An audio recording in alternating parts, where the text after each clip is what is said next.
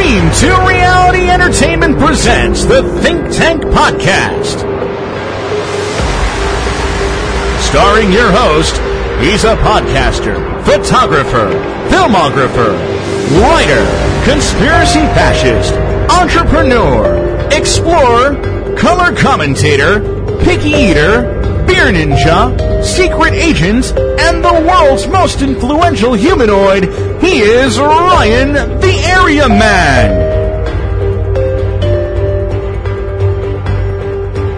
And now, coming to you pre-recorded from the very secretive D2R studios, deep undercover in the world's deepest, darkest, most secure Hadron Collider and nuclear bomb tested and approved doomsday bunker, here is Ryan the Area Man. What is up, everybody? I'm Ryan the Area Man. This is the Think Tank Podcast. Thanks for clicking the download button. Thanks for subscribing. Thanks for telling everybody that you know to subscribe and download and listen and all that good stuff. Today, we go deep into the mysterious continent of Antarctica. There's been, basically what it is that they're doing down there. We kind of try and look into that. The strange expeditions that have gone down there that, have brought tons of military personnel with them, and the science projects they're doing down there, and all this stuff, and it's quite interesting. I think you'll enjoy it. If you've ever wondered about Antarctica, which, let's be honest, it's the most mysterious continent on this planet, because not too many people have actually been there. At least, well, you tell me. Do you know anybody, physically know anybody, that has ever been to Antarctica?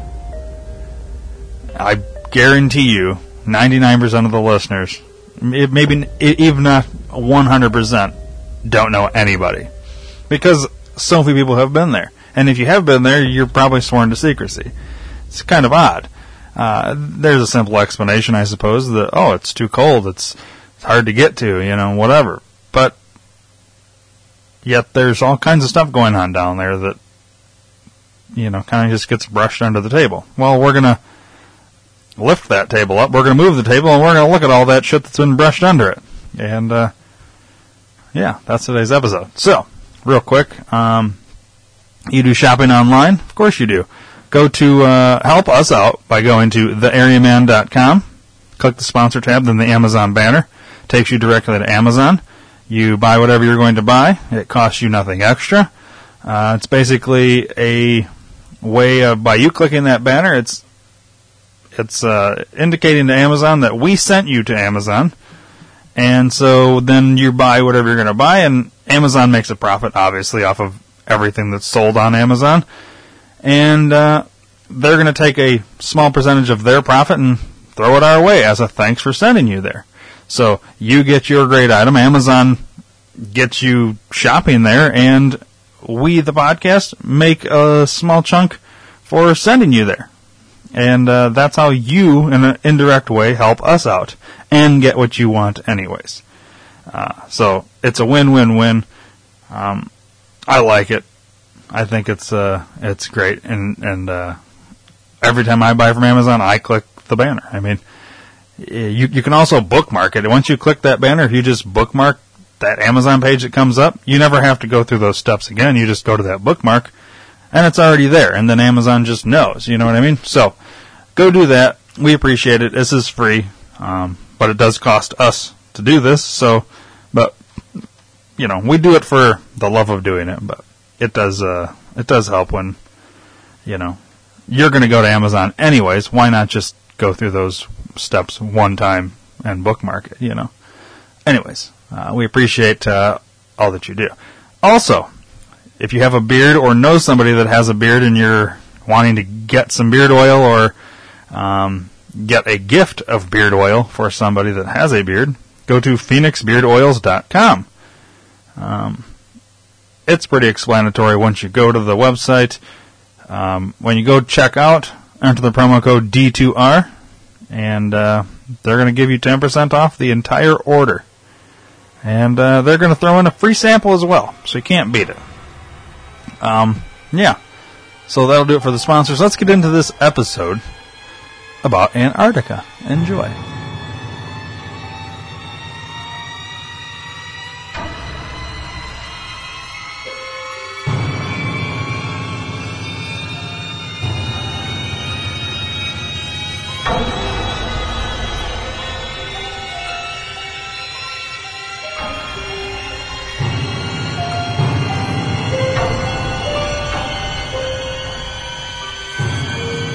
So, Dave, my friend, Ryan, yeah, the guy I know. What? Did you need something? No, you said so, Dave, my friend, and I said yes, Ryan, the guy I know. What's up? Why for you bringing me here? Well, because other than the fact that my stunning good looks and boyish charm makes you happy. What else you got? Yeah, I was just going to say, I don't like sitting there I'm talking to myself, so. I'd rather talk to you. I'd rather talk at you, Dave. You know. Like last week, it was just all you, all Ryan, all the time. Was there a problem here? No, I fell asleep like 9 times and jerked off. Was it 4. that boring? I know, because I jerked up 4 times to keep me awake. I thought it was pretty interesting. No, it was totally cool. I mean, it was just a lot of information for me to try and soak in, and obviously the letter was hard for you to read, and it was hard for me to understand. Yeah, but that was just a quarter of the episode. Yeah, I know. No, I know. I think I did pretty good reading the rest. No, I know. You're a dick. Why? Anyways. Why, are you now self-conscious now? No. Dude, it's hard to read a lot of shit. I know. And there was stuff that I couldn't really interject too much, but I did when I could. No, we did a fair amount of conversation on Sharia fucktards. Yeah, the fucking cut your head off dick fuckers, yeah. Or this week. I missed that class in CCD. Okay. What's CCD? I don't know what it stood for, but it was my religion class. When I stopped going to private school, I had to go to public school, then I had to take CCD classes. I don't know what it stood for. It was just CCD. Oh, whatever. Today, we're talking about mysterious what they aren't, or what aren't. Oh, fuck yeah! What aren't they telling us about Antarctica? Megan Fox fired and escorted off. I already clicked on that. That's an old article. What the fuck is that? Now, don't look at those things, Dave. Well, there's pictures on here. I'm trying to figure out. Yeah, and it says it's an ad for erectile dysfunction. I was looking at that because I'm like, did they find that? Because websites have ads on them, and it ruins my life. Anyways, can we just have an ad-free life? That'd be amazing. By the way, go to theairyman.com. Click the sponsor. No, I'm kidding. We did all that in the intro. Yeah. All right, what do we got here? Antarctica, the most sadistic of lands, sub-zero temperatures, unforgiving terrain, evil penguins, perhaps. Antarctica is largely a mystery to civilians. But happy feet aside, have you ever questioned why? Yes, all the fucking time. Me too. I so want to go there. Didn't we actually run like a thing to try a couple episodes ago, try to get there? Yeah. We couldn't. Yeah. All right. Antarctica, the coldest climate on Earth, has always been shrouded in mystery. What do we know? Jesus Christ. What we do know is it's a desolate region and is the world's 5th largest continent. With 99.5% of its body covered in ice, East Antarctica is around the size of Australia, and the west is made up of a series of frozen islands stretching towards South America's southern tip. Because there is little rainfall, Antarctica is classified as a desert. But rather than sandstorms, there are blizzards with winds of up to 320 Jesus Christ, Ryan! Kilometers an hour. Want to start all over? Hi, I'm Dave. No. One trick kills erected. No, I'm just kidding. That's where the ad is. Yeah. Exploration reportedly occurred from circa 1820 onward. But what we don't know is far greater. I should just take all this and put it in the thing and let Strom Brokenjaw fucking read it. I can read it just fine, too. No, it's fine.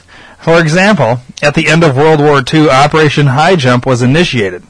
Some will say the U.S. hit the panic button, and conspiracy theorists, among others, forever question why.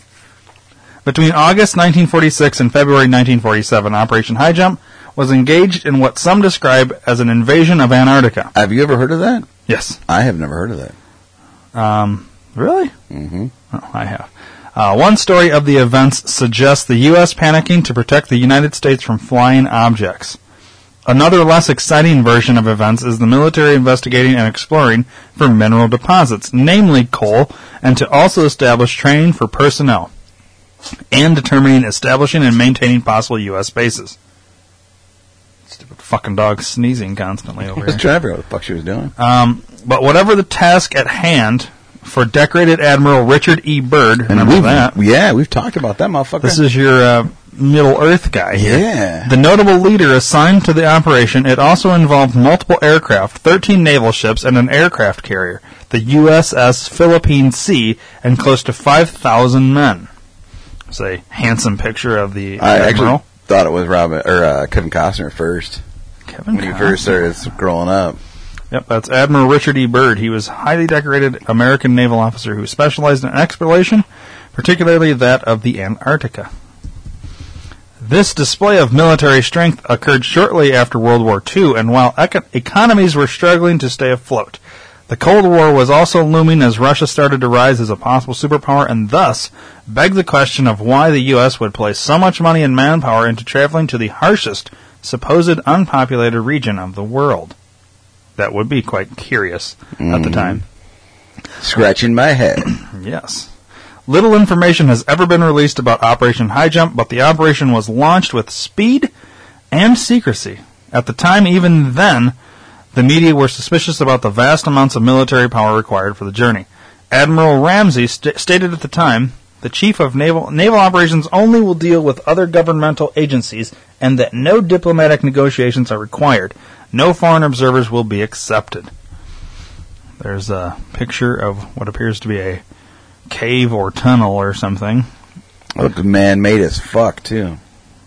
Yeah, and that's a less ice-covered part of Antarctica, it appears to be.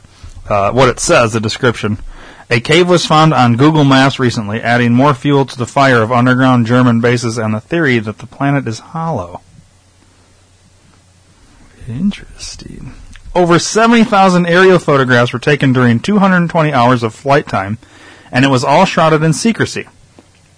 Several men had been reported as losing their lives in plane crashes. Upon arrival home, Byrd was summoned to Washington and interrogated by the Secret Services before a meeting with... Security Services. Oh. What did I say? Secret Services, yeah. Sorry. Security Services before meeting with Secretary of Defense James Forrestal. Following, Admiral Byrd declared today that it was imperative for the United States to initiate immediate defense measures against hostile regions, reported the El Mercurio, a news outlet in Chile, on March 5th, 1947. The declaration Byrd made is what captures all of those who love the conspiracy. Flying objects that fly from pole to pole with incredible speeds were the new threat. But who were the new enemies, given Germany had just suffered a defeating blow in the war? Some say it was the remnants of the German army and bases established in Antarctica. Others aren't so sure. But it was the flying objects that dominated this mystery. One theory put forward was Nazi Germany's ability to have established UFO bases for their secret Nazi weapons. But would this have instigated such a heavy-handed military response under the guise of exploration when the Germans had already been defeated? So here's a picture of... so it's obviously a Photoshop, but it's like a picture of like those islands from the movie Kong. Yeah. And what would be like a UFO with like a little cross on it. With two little it almost looks like fighter pilots down at the bottom, see them? Yeah. Like stealth bombers almost. Yeah. And there's one above the water there too, right in the middle it's like there. a fleet of UFOs and shit. Yeah. It's obviously a fake photo, but that's interesting. So the question, or here's the little description with the picture. Was there a German base in Antarctica? Reportedly, Hitler had instigated explorations to the poles before World War I. After World War II, 250,000 Germans were allegedly unaccounted for. I find that interesting. So either they died, but they couldn't even say that they were dead. Yeah, they just could, were unaccounted for. Mm. A lot of people died in the war, though, so I mean, there's somewhat of a plausible explanation there that you are not going to be able to identify every single one. Mm-hmm. But that is a lot of fucking people. Yeah, 250,000 of them. That's a lot. The other conspiratorial factor surrounds the death of Secretary of War James Forrestal, the chap who'd summoned Byrd to Washington. Forrestal had started talking to people of what he'd heard about the Operation High Jump mission, and was also highly critical of the then Truman administration. 33rd President of the United States. Soon, he was declared insane and committed to the Bethesda Naval Hospital. His family sued the government for his release and won, but only a day before his due freedom, Forrestal fell to his death. Although declared suicide, scratch marks were noted all over the closed window he fell from. The suicide note left wasn't in his handwriting, and many other questionable factors arose. He fell from a closed window. How do you fall out of a closed window? And there was tons of scratch marks around. So clearly what we're implying here is there was a struggle. Somebody threw his fucking ass out that window, closed it, and the suicide note he left wasn't even in his own handwriting. Mm-hmm. Interesting, right? Yeah. Today, Antarctica remains mysterious. Government non-disclosure continues. Around 30 nations now operate research station bases on the continent. The Antarctic Treaty demands scientific research and collaboration without a military presence. Yet the military present or present time and again? Yet the military do present time and again. I don't know. Wording sucks dick there. Yeah. So it's basically saying that the military is there every once in a while. I like this next part. Google Maps also revealed massive entrances into caves, some purporting them to being UFO bases or maybe old German ones. In 2012, the Antarctica got stranger as a 14-mile thing was discovered sticking out of the ice on Google Maps around 400 miles south of the caves. There's a video. Click that motherfucker. Let's watch the video.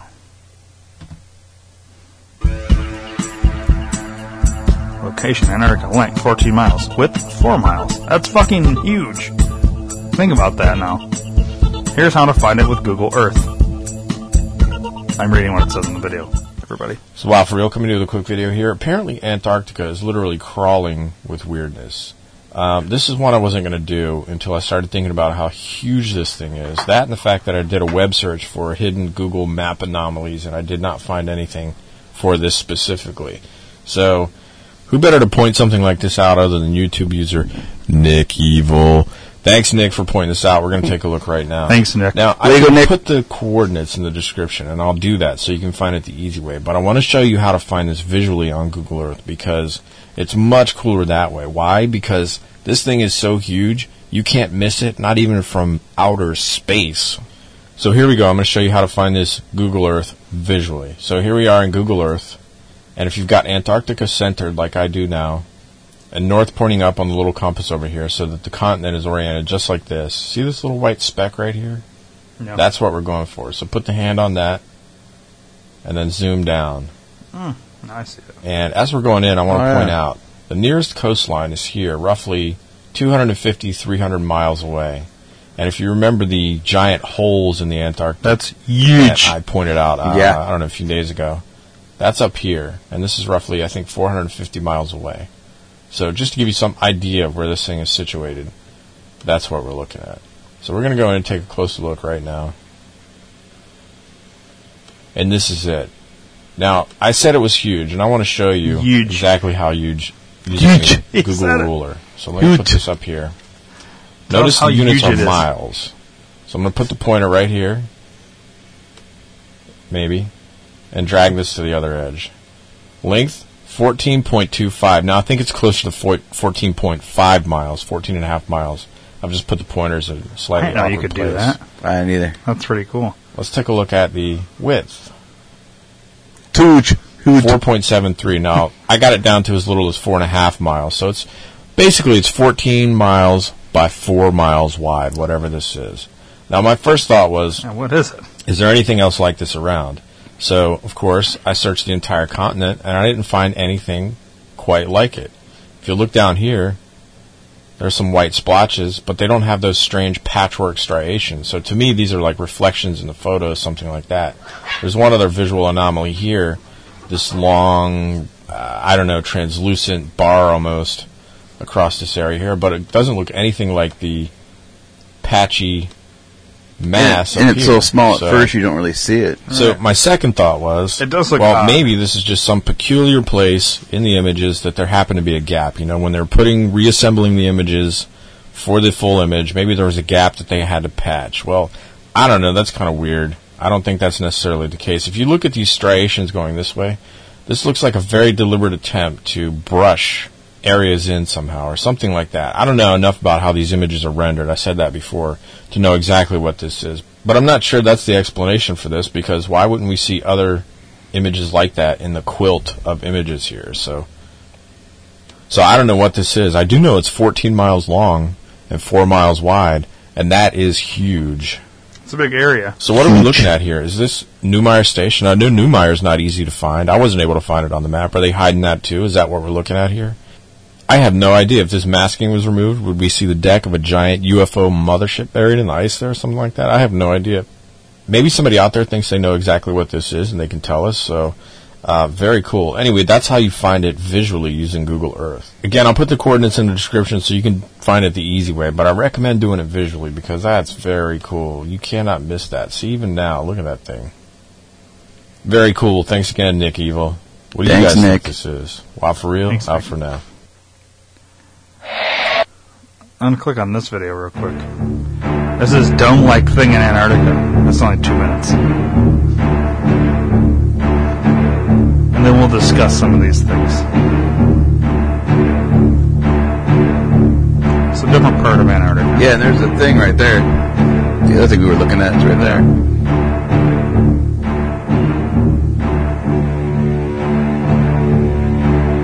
Wow, they got really close.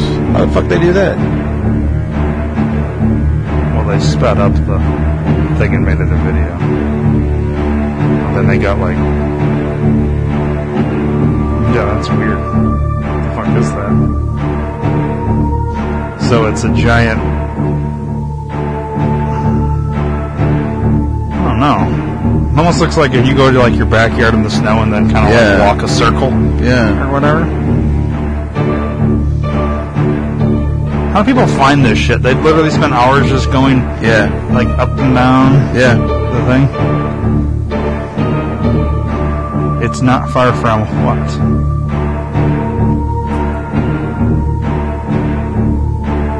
Wow. I've never seen that before. That's that cave they were talking about. Yeah. And there's another one.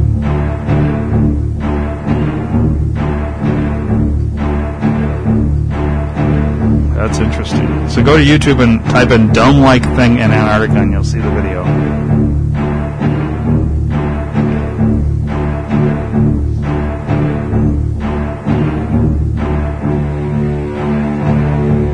It's a straight line.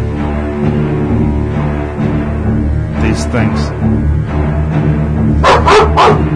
These portals and these... So how long is that? He's doing it in kilometers. Fucking dill hole. Damn dogs. They don't like the music, I don't think. Yeah, probably not. Well, it's kind of scary. What do you think that could be, though, that thing? I have no idea, dude.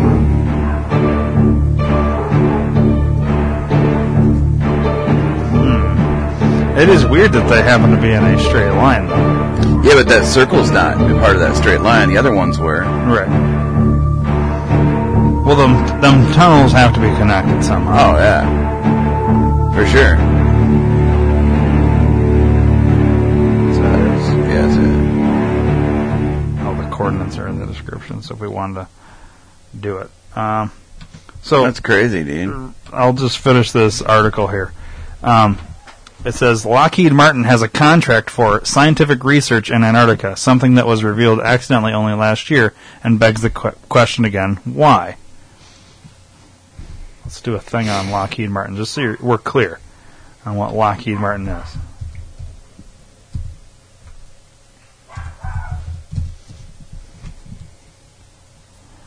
All right.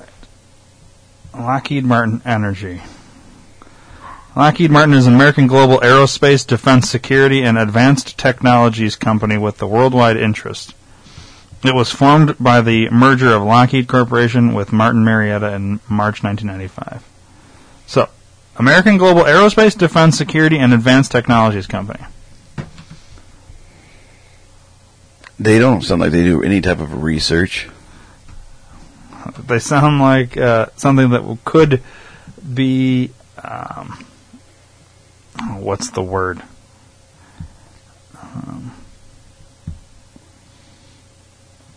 Somewhat like...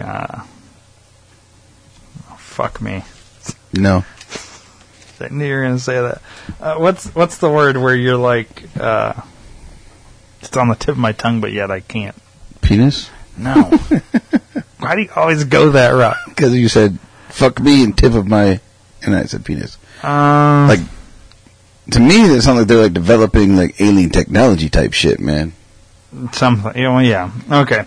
Well, anyways, I was going along the lines of like more simple third grader type of words, scary. You know what I mean? Like what they're doing is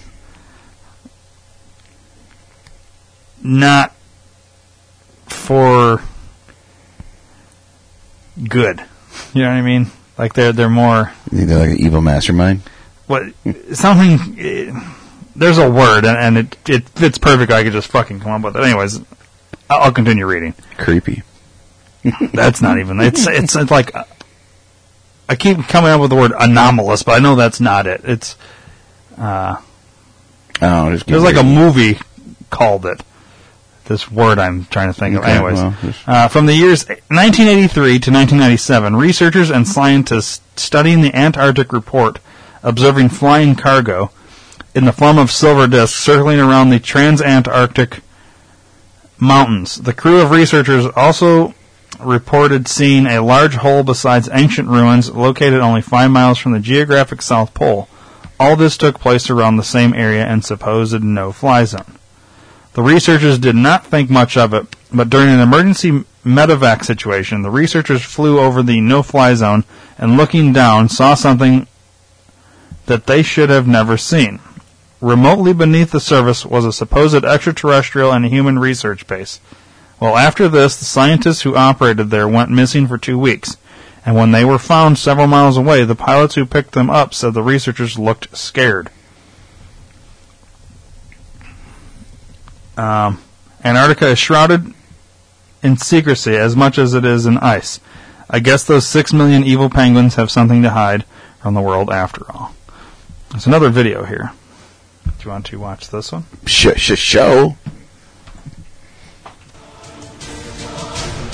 Oh, everybody remembers that music from Anonymous. Don't worry, they're not taking over this episode. I won't allow it. The following story is amazing and should be shared with everyone you know. Navy engineer, I saw ancient ruins, aliens, and top-secret bases in Antarctica.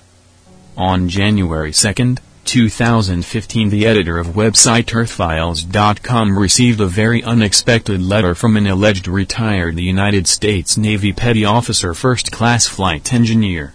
The letter received recounts experiences where the anonymous Navy officer, refers to himself as Brian, recounts his bizarre and extraordinary experiences flying cargo and rescue in Antarctica between the years 1983 to 1997. He claims that a collaboration between humans and aliens exists, and that the Antarctica is a major research ground for these incredible collaborations. Brian's high strangeness experiences flying cargo and rescue in Antarctica were in the 1983 to 1997 time period and included several observations of aerial silver discs darting around over the Transantarctic mountains. He and his crew also saw ancient ruins and a big hole in the ice only about 5 to 10 miles from the geographic South Pole, pink circle on the map, that was supposed to be a no-fly zone. More information, though. But during an emergency medevac situation, They entered the no-fly zone and saw what they were not supposed to see, an alleged entrance to a human and E.T. science research base created under the ice. Then at a camp near Marie Byrd Land, some dozen scientists disappeared for 2 weeks, and when they reappeared, Brian's flight crew got the assignment to pick them up. Brian says they would not talk and their faces looked scared. February 21, 2016. Navy engineer, I saw ancient ruins, aliens, and top-secret bases in Antarctica. 51 comments. Imagem on January 2, 2015. The editor of website earthfiles.com received a very unexpected letter from an alleged retired United States Navy petty officer, first-class flight engineer. The letter received recounts experiences where the anonymous Navy officer refers to himself as Brian. Recounts his bizarre and extraordinary experiences flying cargo and rescue in Antarctica between the years 1983 to 1997. He claims that a collaboration between humans and aliens exists, and that the Antarctica is a major research ground for these incredible collaborations. Imagine Brian's high strangeness experiences flying cargo and rescue in Antarctica were in the 1983 to 1997 time period and included several observations of aerial silver disks darting around over the Transantarctic Mountains. He and his crew also saw ancient ruins and a big... 2nd 2015. Hi Linda, I am a retired United States Navy LC-130 flight engineer that retired after 20 years of service in 1997. The no-fly zone and saw related ruins of ancient city found in Antarctica. Imagem. In a strange letter sent to Earth Files, the officer states that he experienced things such as silver disks darting around over the Transantarctic Mountains during an emergency. They entered a no-fly zone and saw like an entrance to a human and E.T. science research base under the ice. His crew picked up a dozen scientists who had disappeared for 2 weeks previous. They would not talk and their faces looked scared. He has decided to share what he experienced between those years in the following letter, reproduced in full below, to Earthfiles at earthfiles.com. Subject, Antarctica UFO. Date, January 2, 2015. Hi Linda, I am a retired United States Navy LC-130 flight engineer that retired after 20 years of service in 1997. I have been wanting to write you for a long time about my experience on the Antarctic continent with flying vehicles that I was told not to talk about. I served part of my 20 years in the Navy with a squadron called Antarctic Development Squadron 6, or VXC-6 as it was also known. I served with this squadron from around 1983 till I retired March of 1997. Being a flight engineer and flying more than 4,000 hours in that capacity, I have seen things that most people have not even imagined on the continent of Antarctica. The land there seems more alien than earthly. Our deployments to this land started in late September and ended the end of February every year until the squadron was decommissioned in 1999. This time of year was the summer season when most of the science was done due to warmer temps and 24 hours of daylight. During my time in the squadron, I flew to almost every part of the Antarctic continent, including the South Pole more than 300 times. McMurdoch Station, which is 3.5 hours of flying time from the South Pole Station, was the point of squadron operation during our yearly deployments. Between these two stations is a mountain range called the Transantarctics. With what we called severe clear weather from McMurdoch to South Pole, the Transantarctics are visible from the altitudes which the aircraft flew, approximately 25,000 to 35,000 feet. On several flights to and from South Pole, our crew viewed air vehicles darting around the tops of Transantarctics almost exactly in the same spot every time we would fly by and view them. This is very unusual for air traffic down there due to the fact that the only aircraft flying on the continent were our squadron aircraft. Every aircraft knew where the other aircraft were due to flight schedules being followed. Another unique issue with South Pole Station is that our aircraft was not allowed to fly over a certain area designated 5 miles from the station. The reason stated because of a air sampling camp in that area. This did not make any sense to any of us on the crew because on 2 different occasions we had to fly over this area. One time due to a medical evacuation of the Australian camp called Davis Camp. It was on the opposite side of the continent and we had to refuel at South Pole, and a direct course to the Stavros camp was right over the air sampling station. The only thing we saw going over this camp was a very large hole going into the ice. You could fly one of our LC-130 into this thing. It was after this medevac mission we were briefed by some spooks, intelligence agents I presumed, from Washington, D.C. and told not to speak of the area we overflew. The other time we got close to the air sampling camp we had navigation and electrical failures on the aircraft and was told to immediately depart the area and report to our squadron commanding officer when we returned to Murdoch. Needless to say, our pilot, aircraft commander, got his butt chewed and our crew was not on the South Pole supply run for over a month. There were many other times we saw things that was out of the ordinary. One outlying camp, near Marie Byrd Land, we dropped scientists and their equipment that was out of communication with Murdoch for 2 weeks. Our crew flew back to the camp to find out if the scientists were okay. We found no one there and no sign of any foul play. The radio was working fine as we called Murdoch to verify it working properly. We left the camp and flew back to Murdoch as ordered by our COA. A week later the scientists showed back up to their camp and called Murdoch for someone to come pick them up. Our crew got the flight back there to pick them since we put them into the camp and we knew the terrain and location. None of the scientists would talk to any of the crew on the plane, and to me they looked scared. As soon as we landed back at Murdoch, they, scientists, were put on another of our squadron aircraft and flown to Christchurch, New Zealand. We never heard about them again. Their equipment that we brought back from the camp was put in quarantine and shipped back to the United States, escorted by the same spooks that debriefed us about our flyover of the air sample camp / large hole in the ice. I could go on and on about things and situations that I observed during my tour with VXE-6. Talk among the flight crews was that there is a UFO base at South Pole, and some of the crew heard talk from some of the scientists working at the Pole of Ebbies working with and interacting with the scientists at that air sampling camp, large ice hole. Brian, now 59 years old, graduated from an Iowa college with an associate's degree in aviation maintenance technology and an aviation certificate. In 1977, he then enlisted in the U.S. Navy and served for 20 years until his retirement in 1997. He provided Earth Files his DD-214 documents and other certificates of service, including this Antarctic Service Medal given to him on November 20, 1984 as proof of his time in service. There appears to be many secrets hidden in the Antarctica, and we are pretty much hearing different stories every month about military personnel disclosing information about aliens in that part of the world. But what a great secluded part of the world for the aliens to keep out of sight from prying eyes. Or so they thought. That got out really quick. Thanks for the warning, Dick.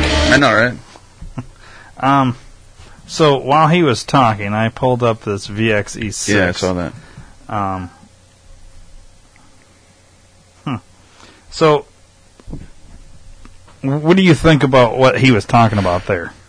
Well, I mean, it makes a lot of sense if there are aliens there, why we can't go there, and you have to have government clearance to go there, and it's a short amount of time that you can go there for, and there's only certain places you can go there. So it makes sense that they're controlling it because there are shit there. And one of the things we said that there's 30 different countries that have bases there. Yeah, 30 different countries are doing research there. That was earlier in the article up here. It's right at the top, I think.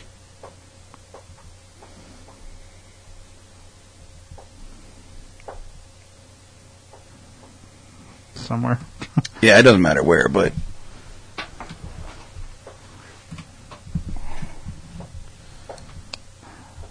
okay. So 30 different companies or 30 different countries have bases there, and so it kind of goes back to what we talked about before about other countries also are dealing with these aliens. And wasn't there somewhere we had seen that they're like every country leader is into this alien pact thing? Yeah. And that kind of goes inside with that. Yeah. another thing I looked up, we'll get back to that VXE, that expedition, because I kind of want to get more into that. I was looking at this. This is Quora.com. Why is Antarctica considered a no-fly zone? One guy says, Antarctica is not a no-fly zone. Anybody can fly where they like and land where they can, provided an environmental impact assessment for the expedition has been filed. There is no way to even start to enforce a no-fly zone because military activity is strictly prohibited. But that's bullshit, because they're still there, even though they claim that's not. So nobody really owns. It's kind of like a shared land.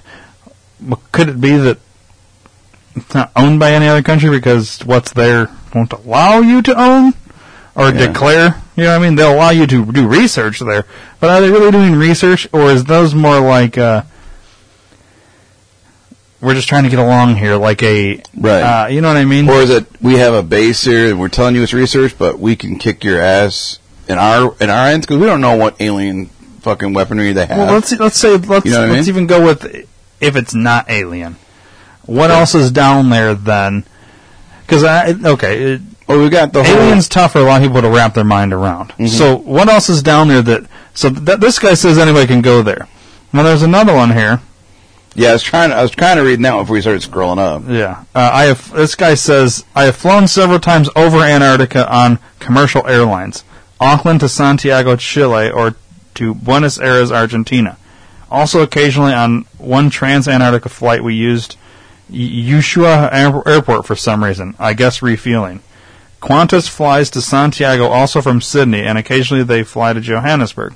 Also, there are various sightseeing flights over Antarctica in the southern summer months that leave from a few destinations. One weird point is that there are some weird wind patterns, so some flights can fly one way, but not the other without stopping for fuel or not flying. And the U.S. government seems to think it controls Antarctica and is often making threats. However, the only people it can effectively punish for going to Antarctica are its own citizens. Why in the fuck would you punish people from going there then? Mm-hmm. No other country supposedly does it, according to this guy. Right. But that does how it seems. It feels like we can't go there. And if we do go there, we're going to be punished. You know what I mean? Why? Right. Why is that even a perception? Right. If it's not, I don't know. It's odd. Let's see here. And then I kind of started looking up that VX thing. There's more here. I mean, I don't know.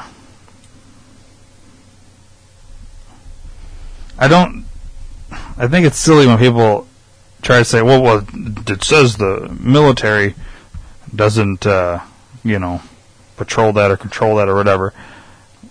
Well, let's see you get down there then. Right. I like that one there. The problem arises in that Antarctica has no flies, meaning the small flying insect. It is too cold. Yeah. Who the fuck's talking about insects? Yeah, it's fucking moron. Some people are fucking stupid. So I don't know. There's other things. I don't necessarily like to go the whole alien thing, but because that just, I think you lose a lot of people that way. Mm-hmm. Mm-hmm. But if like I said, if it's not alien, then why so secretive about it? Why aren't we getting updates of what we're researching down there? Yeah, on a regular basis. Why isn't that common knowledge for us to? Where's our FOI on the research? Yeah, you know what I mean. Well, if it's so secretive that, like, it's one of those things, like, for the longest time, our own government wouldn't even admit that Area 51 existed out there. Right. Even though you could see from fucking satellite pictures it was there. Mm-hmm. But they would deny it. Well, they just wouldn't comment on it. Right. And now they have. Well, if we don't own Antarctica and any other country, why is no country exposing shit from down there? Mm-hmm. What are you researching then? Where's our tax dollars going? Right. What are we giving you money for to research for down there? What exactly are you getting out of it? What are we getting out of it as a result? Yeah, we want some return of our wildlife penguins. I don't give a fuck. Yeah, what's up with the evil penguins? Why do they keep talking about evil I penguins? think that I haven't seen a single fucking penguin. they're trying to be humorous and jokey about that because penguins are down there. But anyways, this article, this is out of the what was it? Daily Star. UFO whistleblower saw top secret alien base hidden in Antarctica no-fly zone. UFO whistleblower claims he saw the entrance to a top secret alien base hidden deep in the Antarctic. It is interesting. Let's just go with this theory. Let's say that's what it is. I'm going to read this. The former U.S. naval officer said he was on duty when he came across the mystery structure buried into the ice. Conspiracy theorist and journalist Linda Moulton Howe interviewed the whistleblower, named only as Brian, in a series of fascinating YouTube videos. So that's what they're referring to in that other video. The retired petty officer, who's 59, claimed to have been seen UFOs, aliens, and a giant hole in the ice as he flew through a no-fly zone in Antarctica. The retired petty officer, 59, claimed to have been... Why does he say that? Claimed to have been seen. Claimed to have seen UFOs, aliens, and a giant... So you just repeat that fucking... Oh my god. Yeah. He allegedly made the bizarre sightings between 1983 and 1997 when he was stationed at the Antarctic Development Squadron. In the interviews, he made shocking claims about top-secret contact between humans and aliens. Is that the guy? This is an MOD expert. Yeah, that's somebody else. In an email to Mrs. Howe, who's 75, he said, "Another unique issue with South Pole Station is that our aircraft was not allowed to fly over a certain area designated 5 miles from the station. The reason stated because of air sampling camp in that area. This did not make any sense to any of us on the crew because on 2 different occasions we had to fly over this area. The only thing we saw going over this camp was a very large hole going into the ice. You could fly one of our LC-130 into this thing."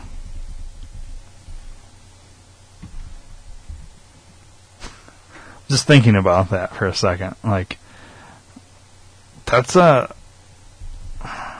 don't know. Talk among the flight crews was that there is a UFO base at South Pole, and some of the crew heard talk from some of the scientists working with and interacting with scientists at that air sampling camp, large ice hole. Brian said the hole was 5 to 10 miles from the South Pole. He also claimed a group of scientists went missing for a week and returned, refusing to speak about what they had seen. Well, there he says a week, and earlier it said 2 weeks. Yeah. Mrs. Howe, who has been awarded for her paranormal investigations, said she was contacted several times by the whistleblower. It comes after sensational claims surfaced that NASA was hiding a sinister secret about the moon. So, I wonder what this is. I'll click on that just to see where it takes us. Moon landing bombshell is this the sinister... Oh, fucking God, I hate ads. NASA doesn't want you to know. Okay. Well, let me scroll down a little bit more. I don't want to get into all that right now. Oh my God. Oh, look at that one. That one says it captures the devil on Mars. Yeah. Or on Moon. I'm sure it's fucking not edited or faked or anything. Mm-hmm. Alright, so there's this giant hole down there. Let's go with that. Alien base or not. Well, even go the hollow Earth and inner Earth fucking theory. Yeah. You know, maybe that's what they're researching. All the bigger, taller shit, the giant trees and shit that they saw, the luscious waterfalls coming from the shit. Maybe that's what they're... Of an inner Earth. Like, yeah. I mean, it's kind of... It's plausible. Look at all the caves and caverns in the United States. Well, there is that. There is an actual... What's that one? There's an actual cave that's so big it has its own ecosystem. You heard about this, right? No. It's like a thing. It has its... Alright, so... Erwang Dong? Erwang Dong Cave in China, so huge it has its own weather system. And this is from the Daily Mail in United Kingdom.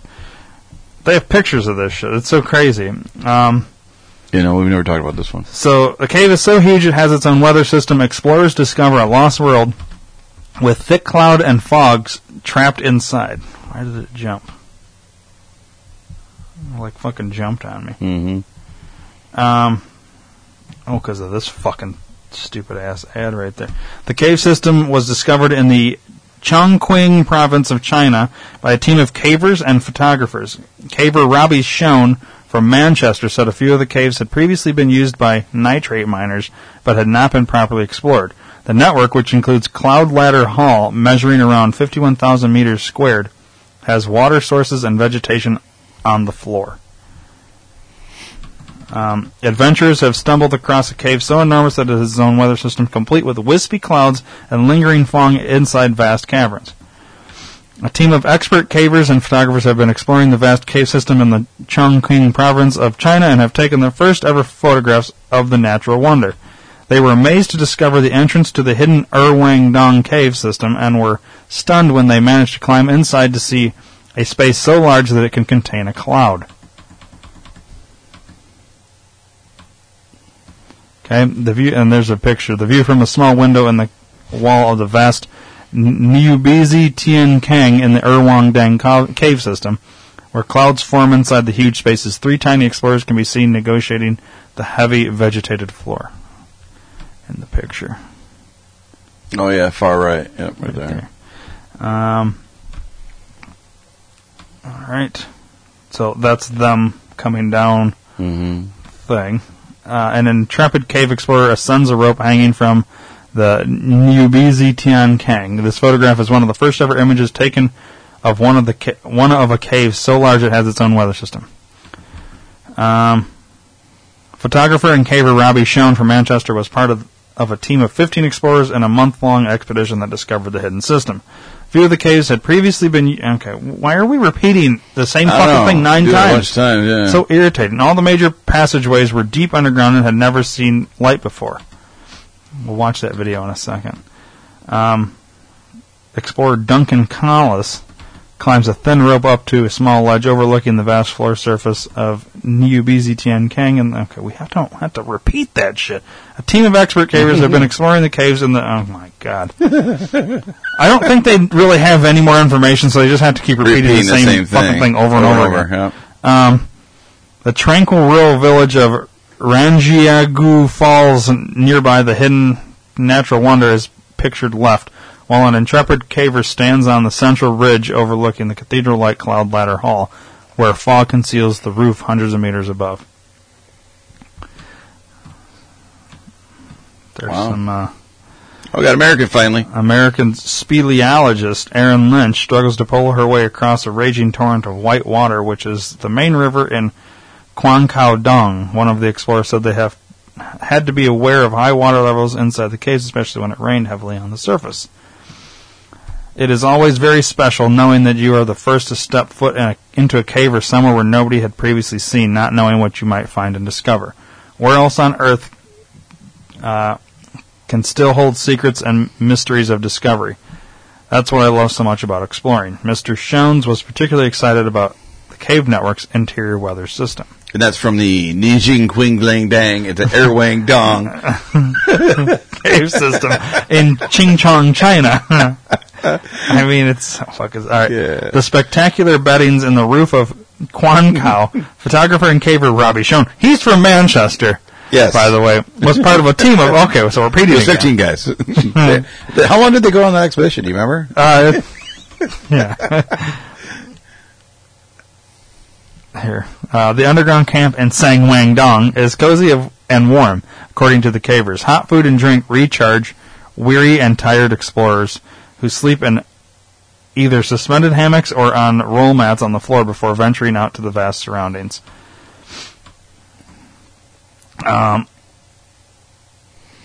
Let's see here.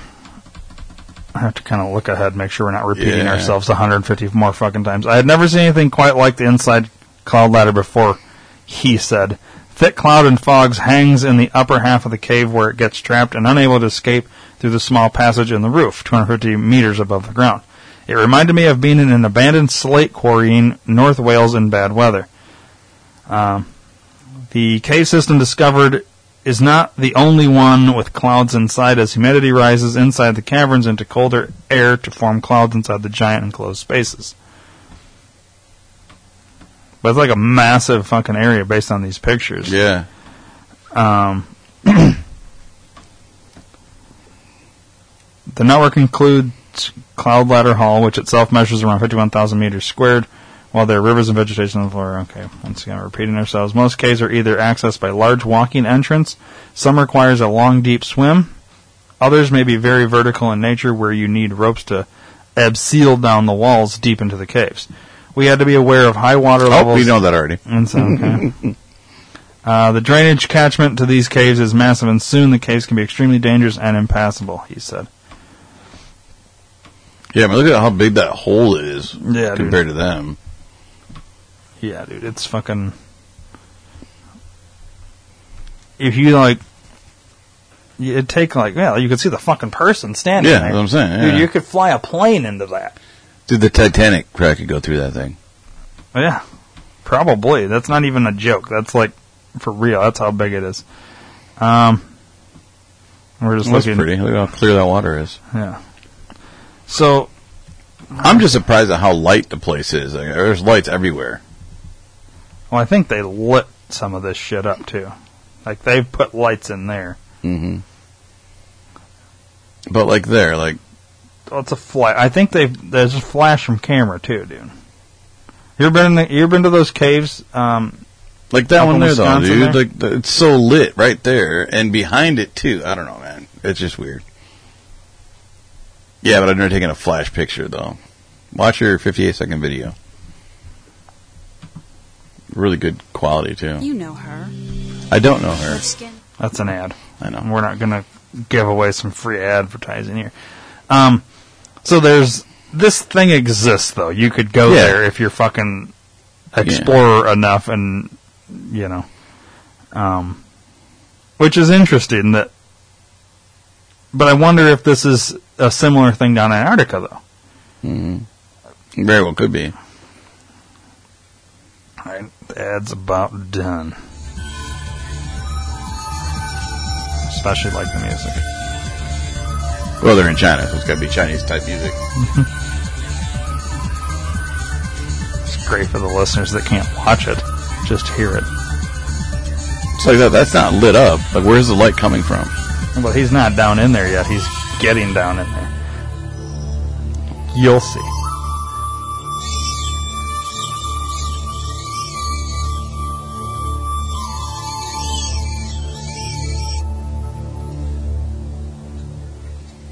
What's a penis?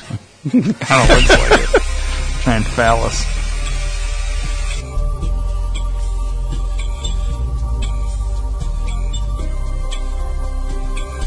So basically, they're showing this guy like preparing to enter these giant holes. You could call it a porno of some sort. I want to go back to this VXE-6. Yeah. The Secret SEAL Team 6, yeah. Yeah. So what were they doing? And they were part of the research team or something, I think he said it was, a research squadron. Right, but what happened to them? Why were they disappeared for a week or two? The scientists, they don't know. They never said why, and they never said where they went to. Well, okay, this is what this thing says here. There was in the 30-year history of VXE-6, 3 military personnel and 4 civilians died in Antarctica as a result of aviation accidents.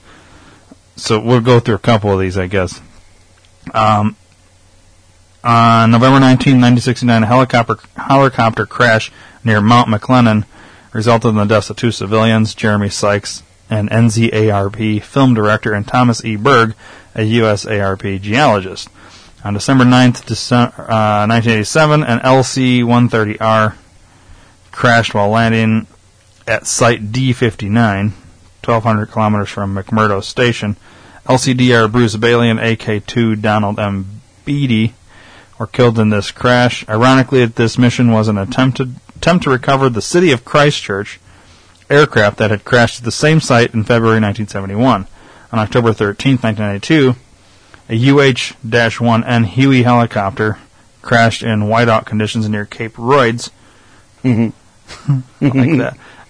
Resulting in the deaths of AMS-1 Benjamin McCoo and 2 civilians working for NZARP. In addition to the aforementioned fatality accidents, there were a number of less serious accidents. On October 8, 1970, a Lockheed C-121J Constellation departed Christchurch, bound for Williams Field. Aboard were 12 crew and 68 passengers on the first flight of the 1970-1971 season of Operation Deep Freeze. Weather conditions at Williams Field deteriorated during the flight to whiteout conditions, with a fierce snowstorm and zero visibility. After making 6 low passes over the field, the aircraft attempted to land with 90-degree crosswinds of up to 40 miles per hour. Wow. On the second attempt to land, the starboard main undercarriage hit a snowbank and separated.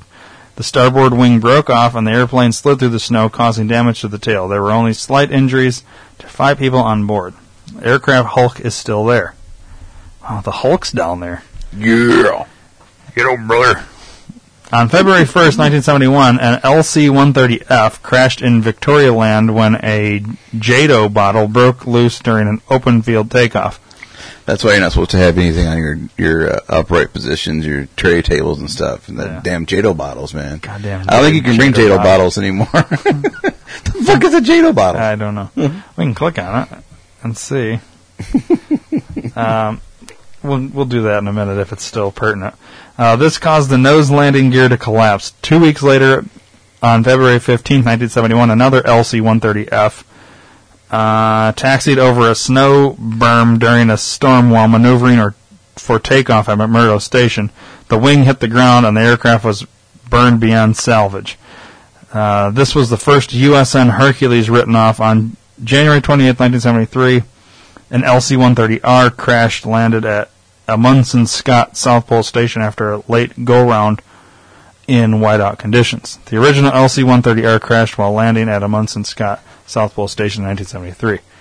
The LC-130Rs are shitty fucking planes. Apparently. Because they all fucking crash. Apparently. You know, they're just really hard to fly in. Period. Maybe.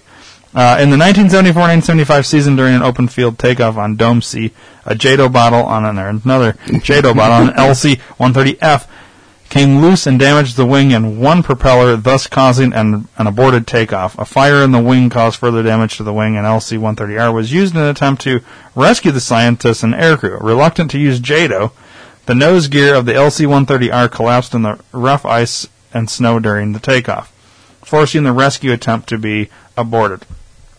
A third LC-130 finally succeeded in rescuing all the involved personnel. The National Science Foundation and the U.S. Navy made plans to recover the 2 downed aircraft during the next season. This involved replacement of the wing on the first aircraft and of the nose landing gear on the second aircraft. Preparations were made during the off-season to accomplish the repairs. After temperatures had risen sufficiently, the recovery operations began in November 1975. Many flights were needed to transport all the material to the Dome C site. As an LC-130F took off for return to McMurdo, another Jado bottle came loose, again damaging a propeller. Thus, Dome C became the home of 3 damaged LC-130s. As the damage to the last LC-130 was relatively minor compared to the others, it was repaired first. Through the extraordinary effort of the repair team, maintenance team, and air crews, all 3 aircraft were repaired and recovered from Dome C. Last little bit here. On December 31st, 1993, an LC-130 crashed on Lucy Glacier near Mount Isbell in the Geologist Range. The aircraft was retrieving a field party from the University of Wisconsin-Milwaukee who had spent 6 weeks investigating the geology in the mountains between the Bird Glacier and Nimrod Glacier. The crash occurred in soft snow during an open field takeoff when a propeller struck the snow, sending the propeller into the fuselage. Fuel from the damaged engine ignited and the plane spun sideways, sliding for approximately 200 meters down the glacier before coming to a stop. The plane was overhauled on site and flown back to McMurdo Station 3 weeks later. So maybe it's just because it's so fucking dangerous to fly down there, they don't want anybody going down there. I mean, that'd be click on the Jado bottle. The most logical. Now I want to know what it is. It's the most logical explanation. If we're looking for logic. JATO stands for Jet Assisted Takeoff.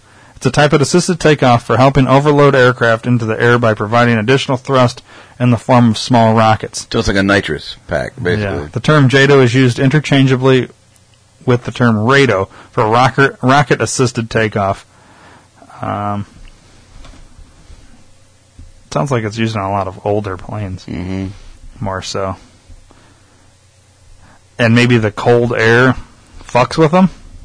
Yeah, it's possible. Or something.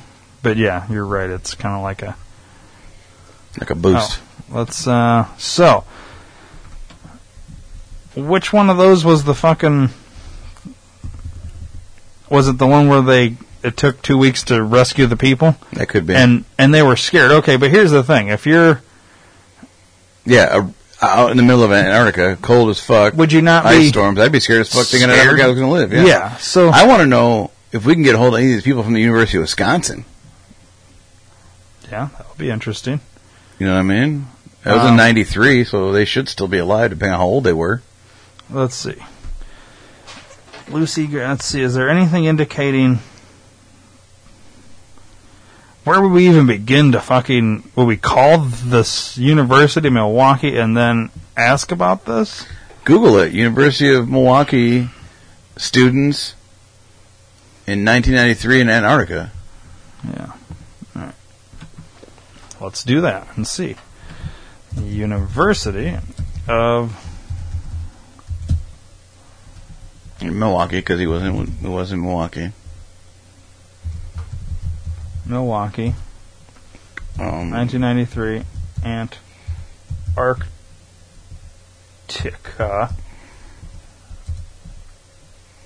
Expedition Team. We should be able to get a hold of somebody. Oh, I did spell university wrong, didn't I? Oh, yeah, you did. What? It's literally ignoring everything. Oh, wait, hold on. Scroll down to one right on the very bottom. Hoofprints in Antarctica. Oops. Oh, you cockdicker. I'm such a cockdicker.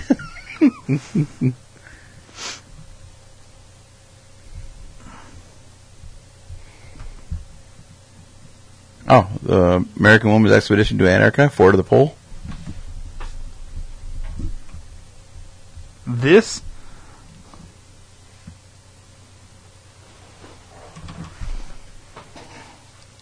Forward to the pole. It's a book. Oh, it's a book. Alright. It's a book by Nancy Lowen and Anne Bancroft. This is a true story told in diary excerpts. First women to reach the South Pole on foot for 67 days and 66 miles. Oh, this isn't the... It's not the bitches that went there, though. No, this is... Same time frame, though. Yeah. Oddly enough. Mm-hmm. Okay, well, we don't want that.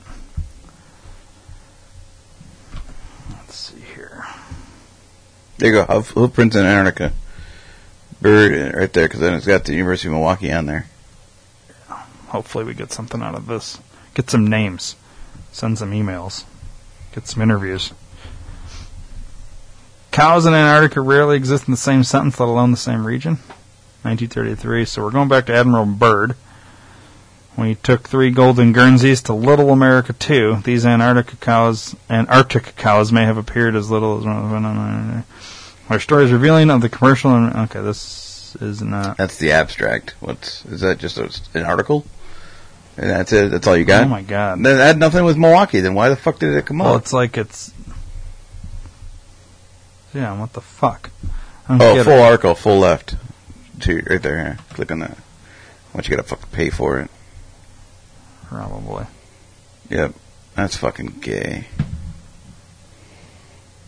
I ain't paying for nothing. All he wants a name, motherfucker. Yeah, that's all I want, man.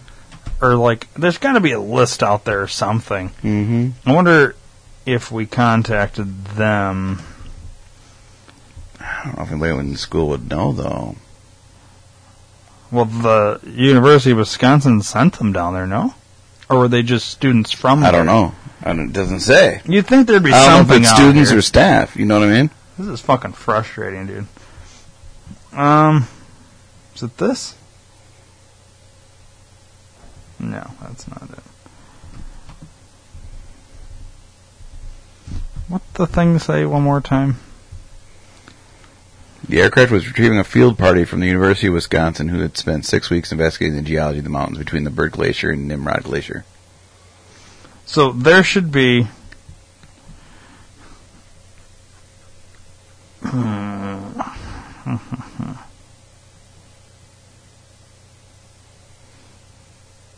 Just highlight a field party all the way to the glacier, to the second glacier. Keep going. And then put that in your Google search. Copy that shit, put that in your Google search. Gay. Yeah, this really shouldn't be this difficult. You wouldn't think, but if it's going back to the whole cover-up thing, they're not going to want you to find it. It'll probably be on page 10. These people are probably all dead, too. Everybody that was from there. 93, though. Not that long ago. All right, so if you look up Lucy Glacier, it connects to it.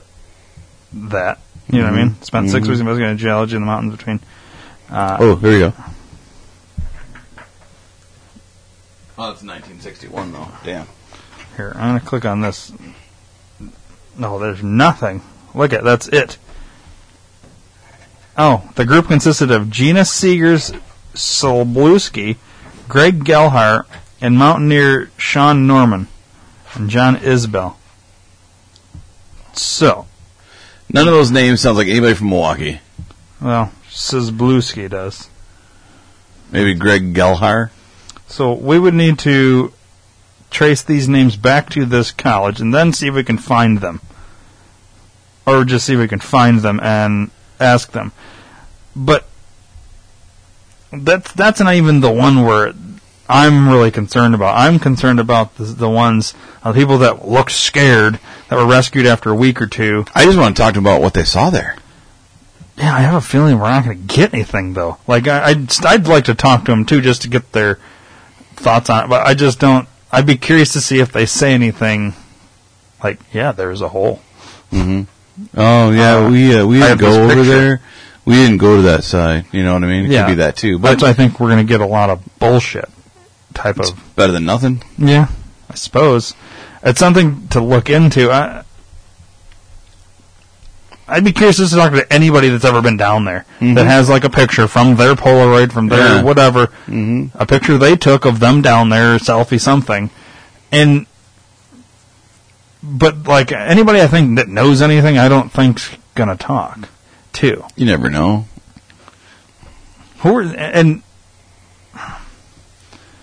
See, that's the problem. We've built this society of people that are whistleblowers that have to go by AKAs or whatever. Now, here's the thing. They could all be bullshit, or it could be legit. When you have what they're doing to, like, Snowden and, what's his name, Chelsea Manning or Bradley Manning, whatever he is or isn't now, when you, like, prosecute these people that blow the whistle on something that is classified information.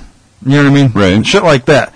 Somebody blows the whistle on it, and then you get like governments pursuing them, putting them in jail, putting them in prison. You're trying to scare off more whistleblowers because you don't want all your dirty laundry here, basically. Yeah, and here's the thing: if you're doing shit for the good or for your military power or whatever, why does it have to be so fucking secret? Like, I get... Yeah, you should have nothing to hide at that point. I get having things to do with your military be secret. But spying on your own citizens should not be secret. Mm-hmm. This is what Snowden did, okay? Let the people decide. But they'll argue, well, that's how we get terrorists, by doing that same thing.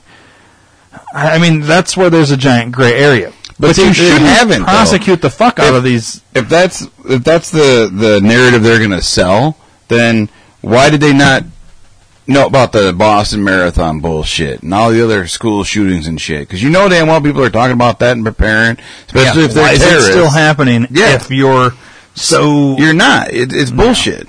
Yeah.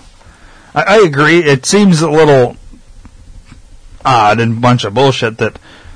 All right, here's this Frank Isbell guy. He played for the Chicago Cubs in 1898. Well, that's not the same guy. Oh, maybe it is. He spent 6 weeks investigating the geology in the mountains between... He did. How could he have done that if he played for the Cubs in 1898? Yeah, and then he was in there in 1993? There's this no guy way would have been possible. fucking 100-something years old? Oh, that's a good fucking file.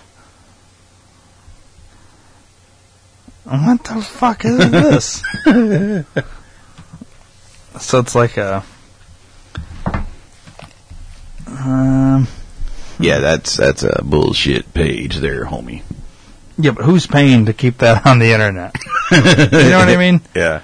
It's not like this is all just free. You have to fucking pay to have it out there. Well, that second one that says spent 6 weeks is a book called Lucy Glacier. It's a book. Yeah, there's if you look at the website. ISBN number, too. Yeah. I have to have like 150 fucking tabs open just to do this shit. Yeah. Lucy Glacier. Glecker. Now we're getting a whole different name. Jesus Christ. And now it's we're not even the same thing. We can't even find the book called The Lucy Glacier. That's what it was called. Let me go to Amazon. What the dick and horrors. Well, actually, I'm going to the areaman.com, then I'm clicking the sponsor tab, then I'm clicking the Amazon banner. Now that I'm done with that, I'm going to put in Lucy Glacier. And we get women's nothing. clothing, apparently. What the fucking dick, cheese, and horrors. So obviously that book's no longer... I don't think it's a book. I think that whole thing is nonsense, that site, right there. Yeah, it was planted to screw us up. I wonder, though, think about this. Why is it so hard to find anything on this, too? You know what I mean? And going back to the whole conspiracy cover-up shit, man. The problem I'm having here, yes, I agree. But the fact that, like, Google, it's not a secret that Google can guide and order their results of your searches in a certain way, to guide you a certain direction, to get you off of whatever. Like, remember we covered this back during the election and primaries and all that. When you would search Hillary Clinton falling down or Hillary Clinton something, it would take you, or Hillary Clinton crime, it would take you to something else. Like everything that was negative Hillary in the search, it would take you towards something pro Hillary. Right. Well, that's not make sense when you're Googling it. You know what I mean? Yep.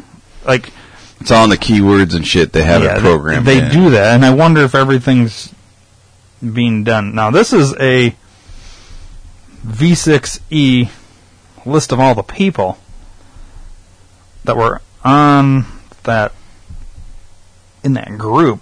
So would they have not been, these list of people these would be the people, right? That were... This is just this is like the list of the people that were assigned to that squadron. So like the military people or whatever. And they were the ones trying to rescue researchers. Well, who the fuck are the people that were doing the research? I don't know. Why is that so secretive? Why is it so hard to find that? Maybe it's all bullshit. Maybe it didn't exist. Maybe they just threw out Wisconsin. Maybe no, the whole Wisconsin thing's a whole different thing, dude. That's you're talking about the people that were missing still. I'm talking about the people that got on the plane after they were rescued for 2 weeks and were scared. Yeah. That's the people I want to fucking know. I don't give a shit about the people in Wisconsin, even though people in Wisconsin we could probably access, possibly. And who knows? Maybe those are the ones. We don't know. This is the one that they're talking about. But that was in 1971.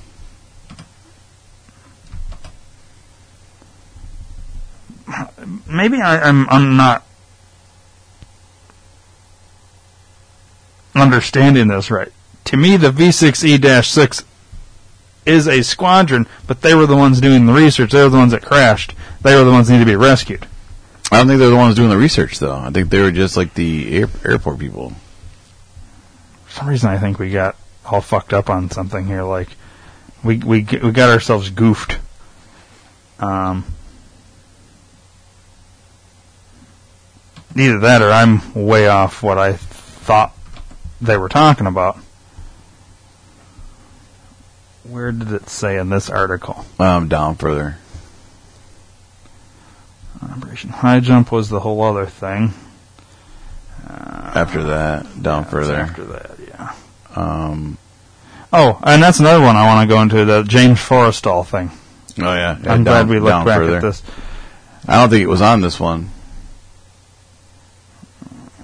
There was a video that was on this, though. Yeah. It's that last video down here. Wasn't it? The video talked about it. Yeah, I thought we read something about it, too. Yeah, you clicked on something. Right there. Well, after this, the scientists who operated went missing for 2 weeks and then were found several miles away. The pilots who picked them up said that the researchers looked scared. Okay, so that VXE6 was that girl. Okay, so the researchers did not think much of it during an emergency medevac situation. The researchers flew over the no-fly zone and looking down saw something they should never seen. Remotely believed the server was okay. Then they went missing, and then when they were found by the VXE6, I still think it's the same group. Well, see, that's why I think it's different, because you got the researchers, and then in the same sentence, they got the scientists. So are there researchers and scientists the same people? Do they just, like, it's worded weird, you know what I mean? Because then it says here, the scientists who operated there went missing for 2 weeks, but then it says that they picked them up and the researchers look scared. So are they the same people? Right. And if you go to that VXE6, they're saying, and this is what makes it fucking confusing, they're saying, where was it? It was the February 1st. Here. Yeah. February 1st, 1971, an LC-130F crashed in Victoria Land when a JATO bottle broke loose during an open field takeoff. This caused the nose landing gear to collapse. 2 weeks later, on February 15th, 1971, another LC-130 taxied over. Okay. No, it wasn't there. Well, that's what you were pointing out last time. Because I saw the 2 fucking week thing. Oh. Yeah, it was here. It was, but see, fuck me in the ass. This is getting really frustrating now. Because it's shit's taking you all over the place and none of it fucking makes any sense now. Why in the fuck can't we find more on this? What is this? I'm getting pissed. Well, that's the video from Anonymous that we just already watched. But scroll down, maybe there's wording that we can click on.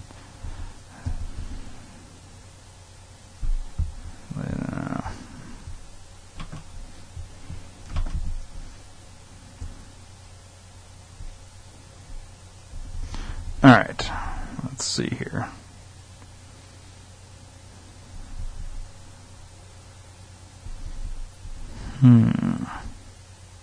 I just want to make sure we're not reading the same fucking shit all over again. Yeah, no. On a different site. Right, so and that's pretty much what it is. But I was hoping video there. Yeah, I was hoping there was somewhere we can click, because you know how Anonymous likes to have links to their shit a lot.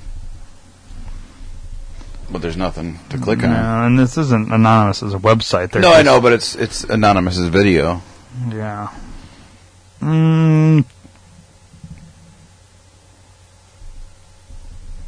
Yeah, and it's literally and just there's like this part right there is different. Everything else is the same from another website. Yeah.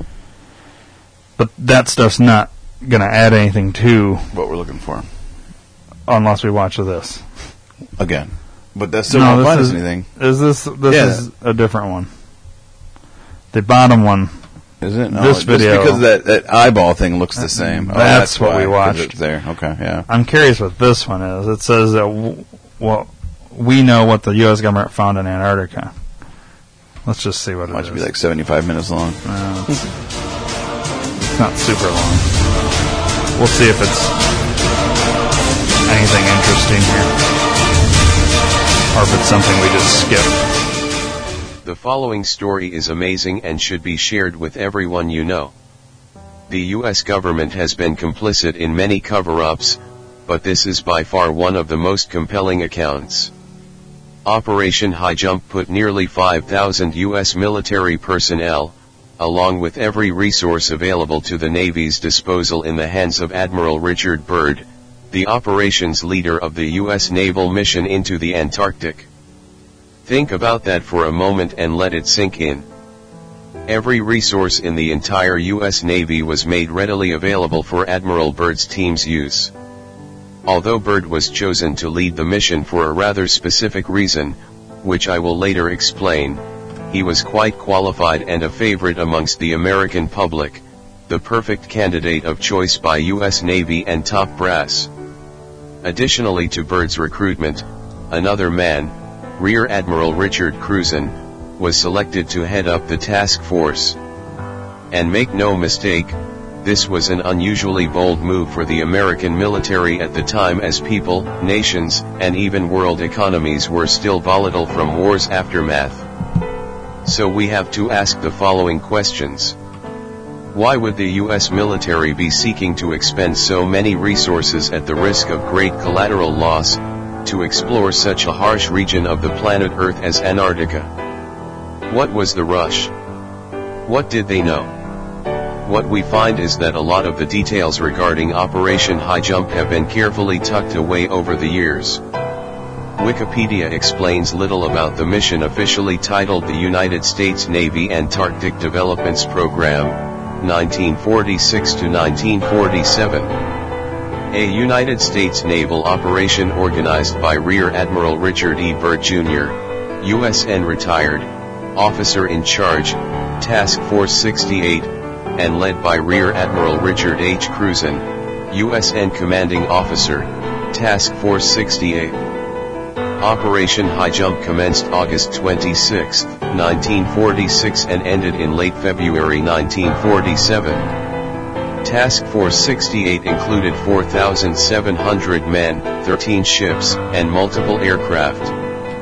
The primary mission of Operation High Jump was to establish the Antarctic research base Little America 4.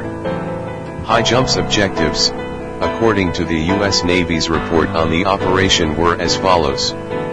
Training personnel and testing equipment in frigid conditions. Consolidating and extending United States sovereignty over the largest practicable area of the Antarctic continent. This was publicly denied as a goal even before the expedition ended. Determining the feasibility of establishing, maintaining, and utilizing bases in the Antarctic and investigating possible base sites. Developing techniques for establishing, maintaining, and utilizing air bases on ice, with particular attention to later applicability of such techniques to operations in interior Greenland, where conditions are comparable to those in the Antarctic. Amplifying existing stores of knowledge of hydrographic, geographic, geological, meteorological, and electromagnetic propagation conditions in the area. Supplementary objectives of the Nanook expedition. The Nanook operation was a smaller equivalent conducted off eastern Greenland. Interestingly enough, many of the actual mission details were shrouded by secrecy, hidden from the American public, which leads us to where we are now. An excerpt from a report entitled The Antarctica Enigma reads, little other information was released to the media about the mission, although most journalists were suspicious of its true purpose, given the huge amount of military hardware involved. The U.S. Navy also strongly emphasized that Operation High Jump was going to be a Navy show. Admiral Ramsey's preliminary orders of August 26, 1946 stated that, the Chief of Naval Operations only will deal with other governmental agencies and that no diplomatic negotiations are required. No foreign observers will be accepted. Not exactly an invitation to scrutiny, even from other arms of the government. Admiral Byrd was a strategic choice as he was a national hero to the Americans. He had pioneered the technology that would be a foundation for modern polar exploration and investigation, had been repeatedly decorated and had undertaken many expeditions to Antarctica, and was also the first man to fly over both poles. However, the task force itself remained strictly under the military command of Rear Admiral Richard Cruzen. Unfortunately, the ship's central group entered the ice pack off the Ross Sea on December 31, 1946, and found conditions as bad as had been noted for over a century. Sea breakers such as the USCG Burton Island, a ship that had only recently been commissioned and was still undergoing sea trials off the California coast when Operation High Jump was launched, fought to cut a way through the ice to help the men land. Richard Cruzen was one of a few men to have located at several oases which were actually the real reason the expedition team was sent there in the first place, although at the time only those with the top secret clearance would truly know the mission's true objective. An excerpt from the Daviess County Historical Society reads, according to a Navy report, 1,000 miles of new coastline was discovered on exploratory trips by the Bear and Bird seaplane.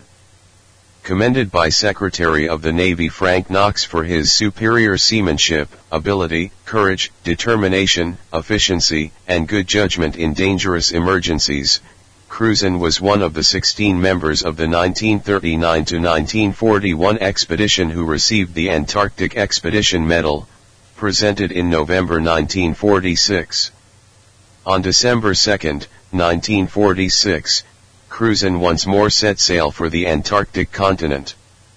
This time, as Task Force Commander under Admiral Byrd of the Navy's Antarctic Developments Project, also known as Operation High Jump, Cruzen led a force of 13 ships carrying some 4,000 men, including meteorologists, zoologists, physicists, and experts from oceanography institutes into the adventure of a lifetime.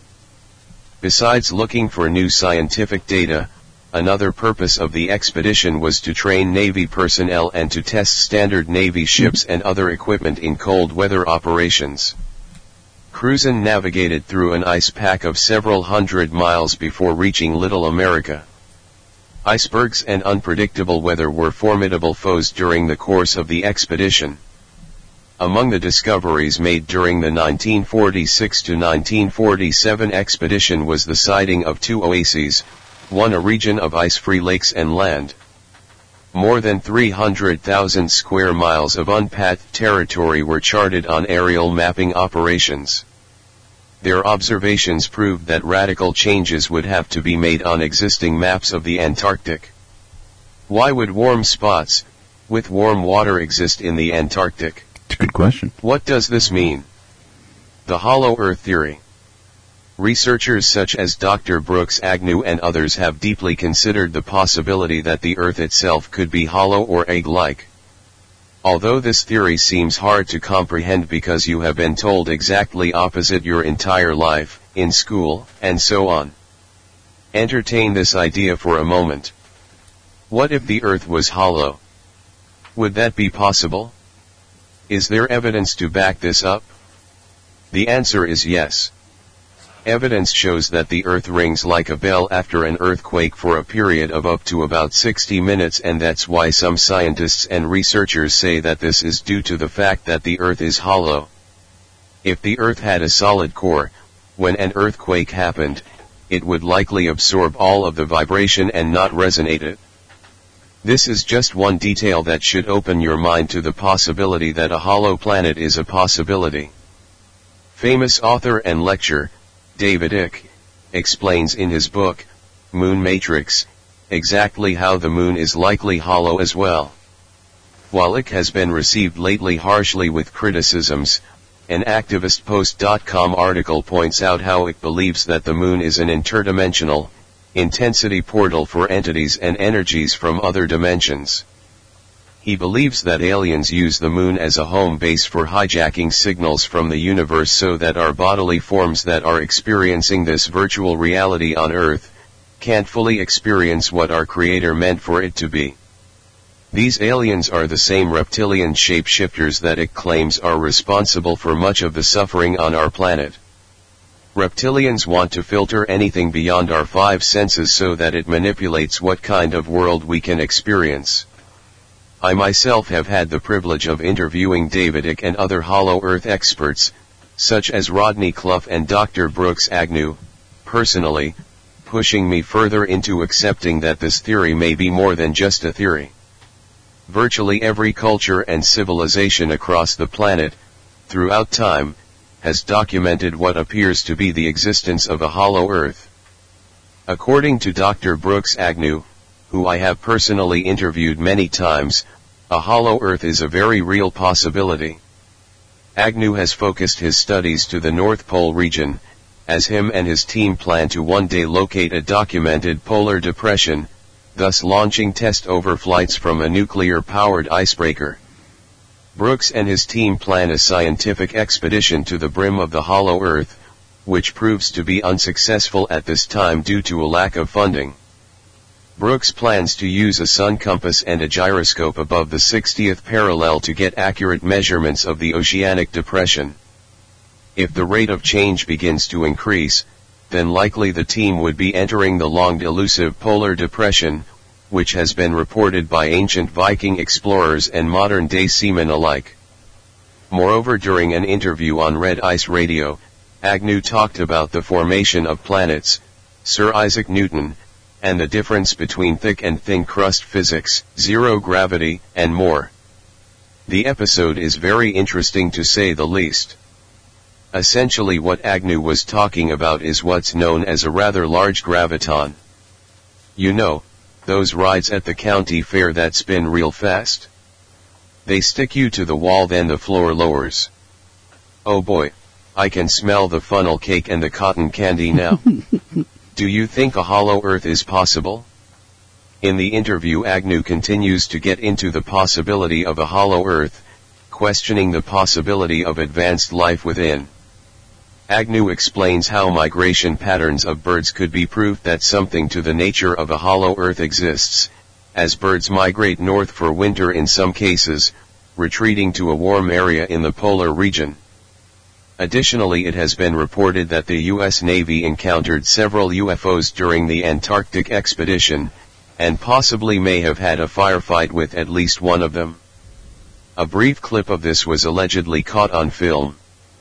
Some also speculate that mermaids and other rare creatures may derive from the inner earth, sometimes making their way into the upper waters divided by the firmament as mentioned in the Bible.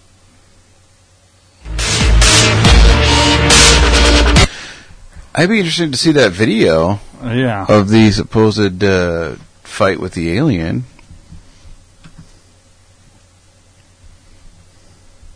Do you think we're really going to find it?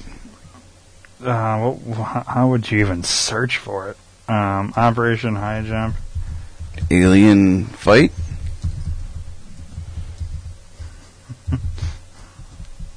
Operation Alien Firefight? An alien firefight really take place at Dulce Bay. That's New Mexico. That's one thing we can... You gotta change it to Operation High Jump. I thought I put it in there. No. You've done that twice now today. Have I? Jump ahead myself. Yeah, you think it in your head, but... There you go. UFO attack on U.S. Navy 22647.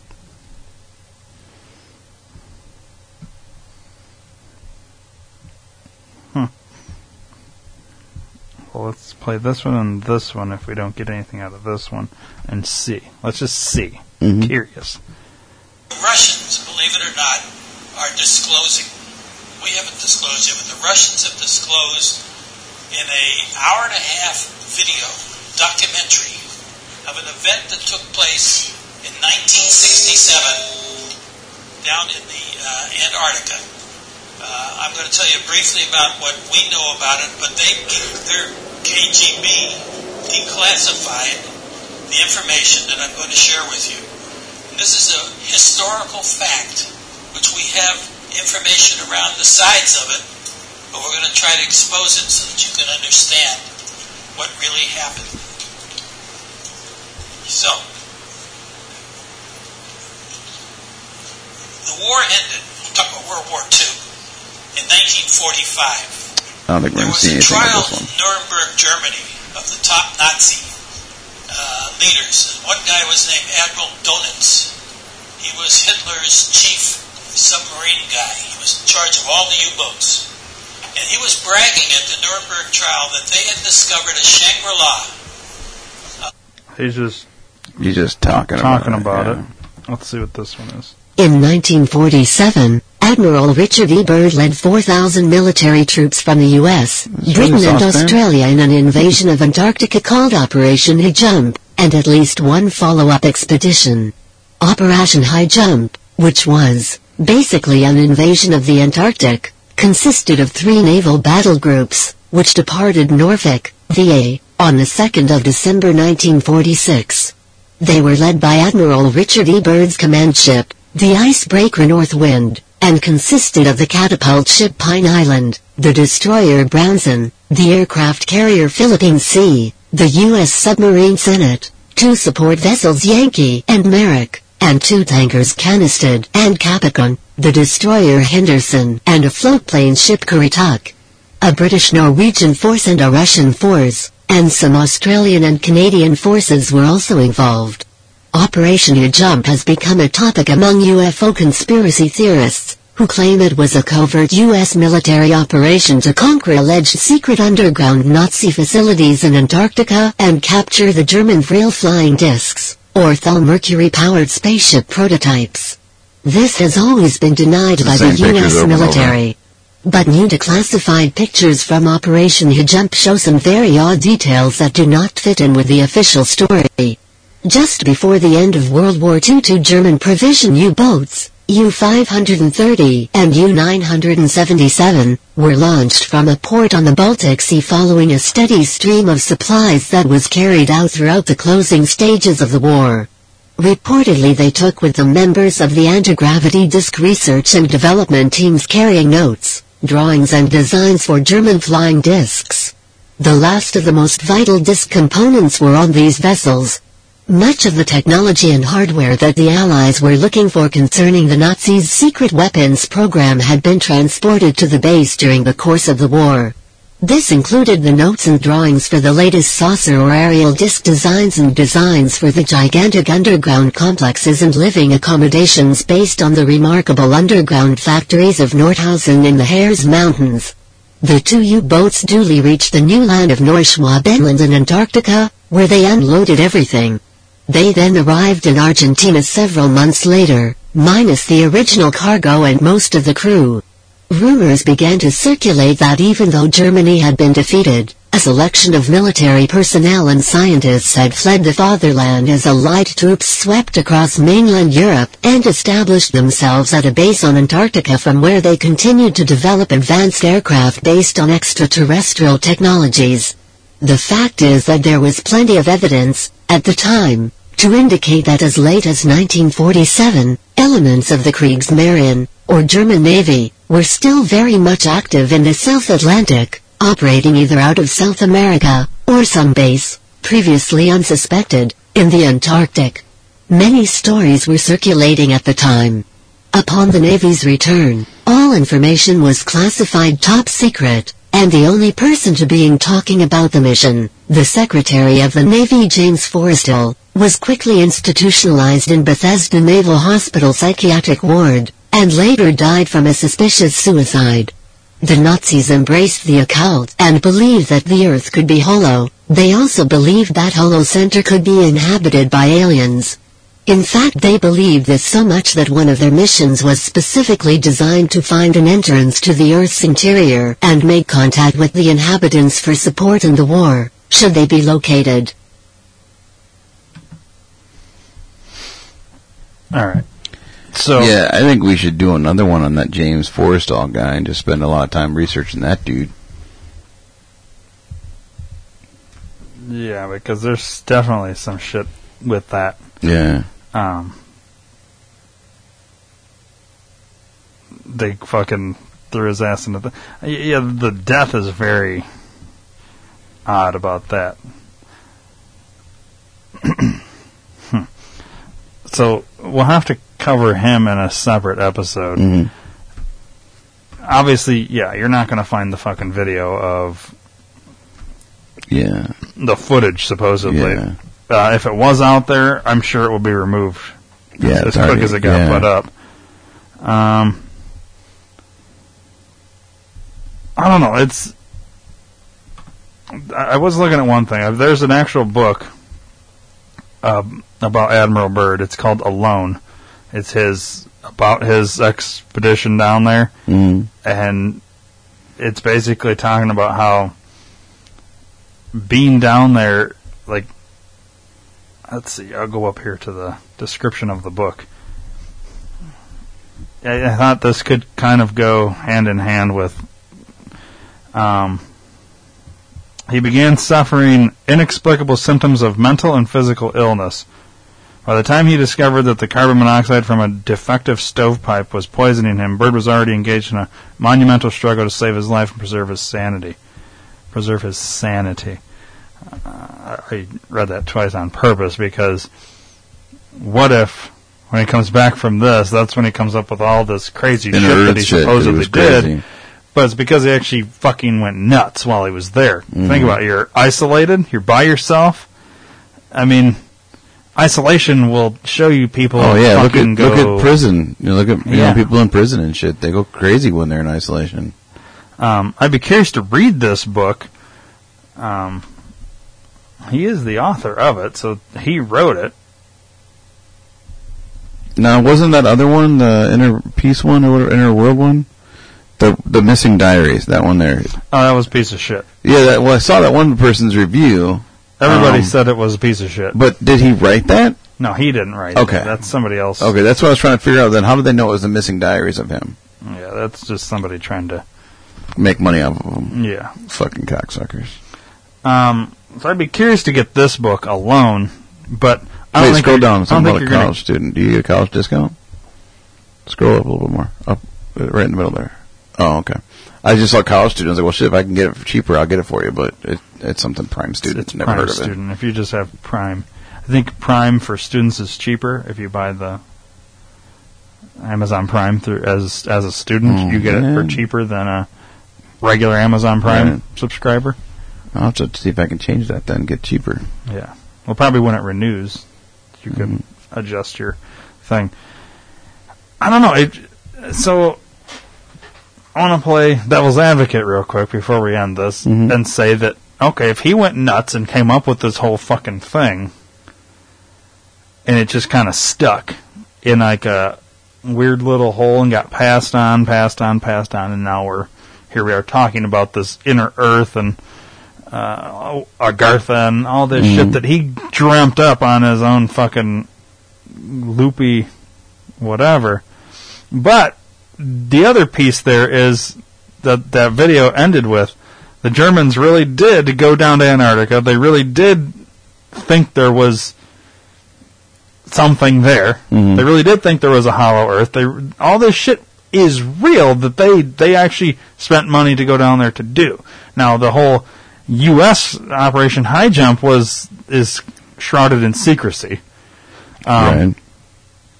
The problem with that is all these other things, expeditions, and researchers that are down there that, I mean, that group that went missing for 2 weeks or whatever, and when they were finally found were scared. Well, you'd be scared too if you were fucking left in the middle of nowhere. I don't think you were going to die. I don't think that explains that they saw something mysterious. Now, what is odd about that is that those researchers were taken back to U.S. or they were taken somewhere and then never seen again? Well, is that just, is that really true? That they were never seen again? Or was their mission done so they were back to normal life? Or whatever? That's what I was going to say. They would never see them back at Antarctica if they were done. Right. So they say never seen again. Never saw them. Yeah, right. Were they seen again here, probably by their families, or did these people literally disappear off the face of the earth? If that's the case, then yes, there's something to it. I kind of don't like when they say shit like that because give us something as to how they weren't ever seen again. Meaning, like, here's their families.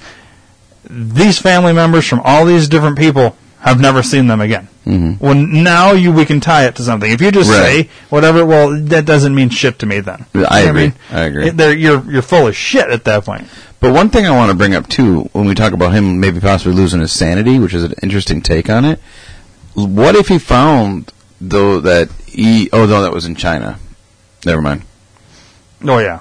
I was going to say, what if he found that? Because those pictures and stuff sound a lot like what he described. Yeah. So he could have found another hidden cavern type thing like that, because they looked very similar, and it sounded the same as far as how he described it. And when we did that one Inner Earth thing, Yeah. so maybe he actually found the Inner Earth part, because we'll go with the hollow part. It's hollow, or at least a lot of caverns. Right. And he found something like that, and because he was loopy, he imagined all that other bullshit, the taller rays and the having cups of coffee or whatever the fuck he said he did with the guys.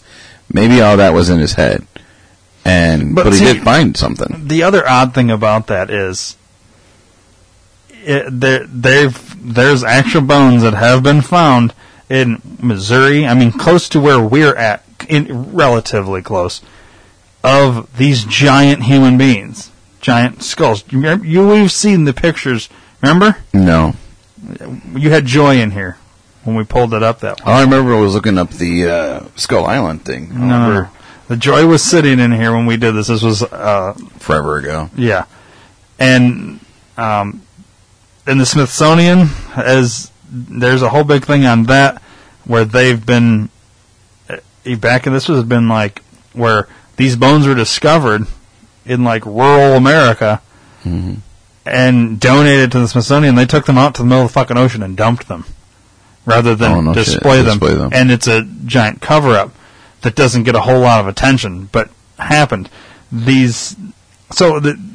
was a time when there was much larger people than are today. That there's these bones.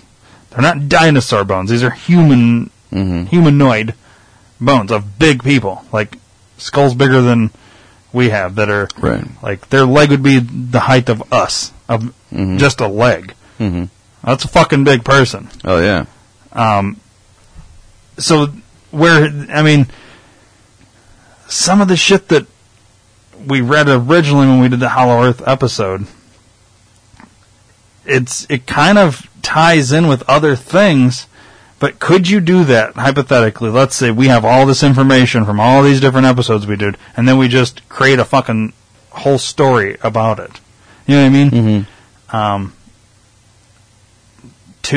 Like we just wrote a book, and then sometime long after we die, somebody picks up this book, reads it, and is like, oh, look at this, and then pushes it out. They have access to push it out to the masses, which somehow we never were able to do, and it becomes a thing.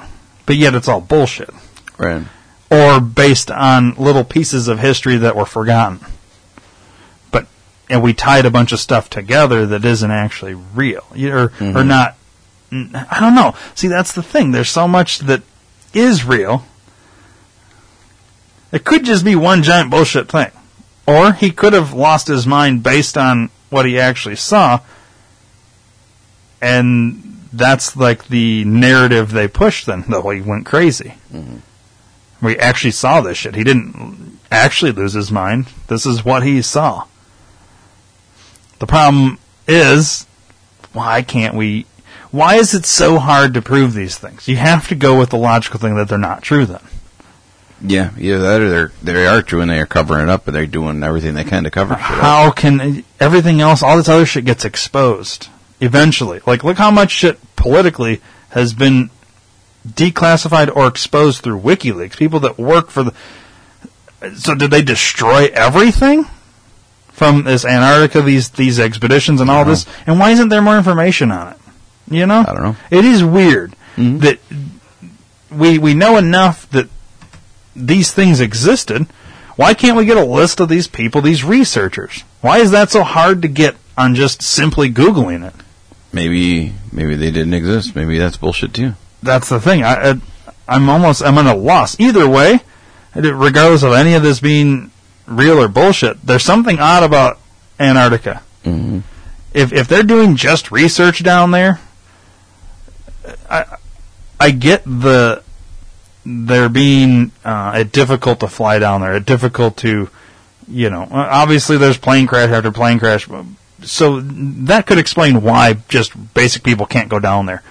But it's also odd that if there's 30 countries, why they all haven't gotten together and said, well, let's fucking make some money off this place. Let's put a hotel down here. Let's do something. You know what I mean? Tourist this place. Why haven't they, you know what I mean? You can have airports in Alaska. They're constantly covered in snow too, but we have machines that can clear snow almost instantly. You have runways that have heating elements underneath that you can't. Snow won't accumulate. It just melts instantly. You tell me we can't do that? Antarctica, some way, somehow. It's not like the entire thing is just the South Pole. Right. There's other parts that come up fairly close to like Australia and South America. Things like that. Why don't you put a fucking runway over there? They've blasted out mountains and shit like that in other places in the world. Make a flat area if there isn't one. And all that space, you're telling me there's no fucking flat area you can put a fucking runway on? I don't buy it. There's something odd about it. Well, yeah, I agree. Well, they've already got some runways because of the bases. Yeah. You know what I mean? Yeah. There's more to it than we'll know, I get there's danger, but that's not the whole reason. As you can't. Dude, there's danger in Africa and the fucking jungles, rainforests and shit. Right.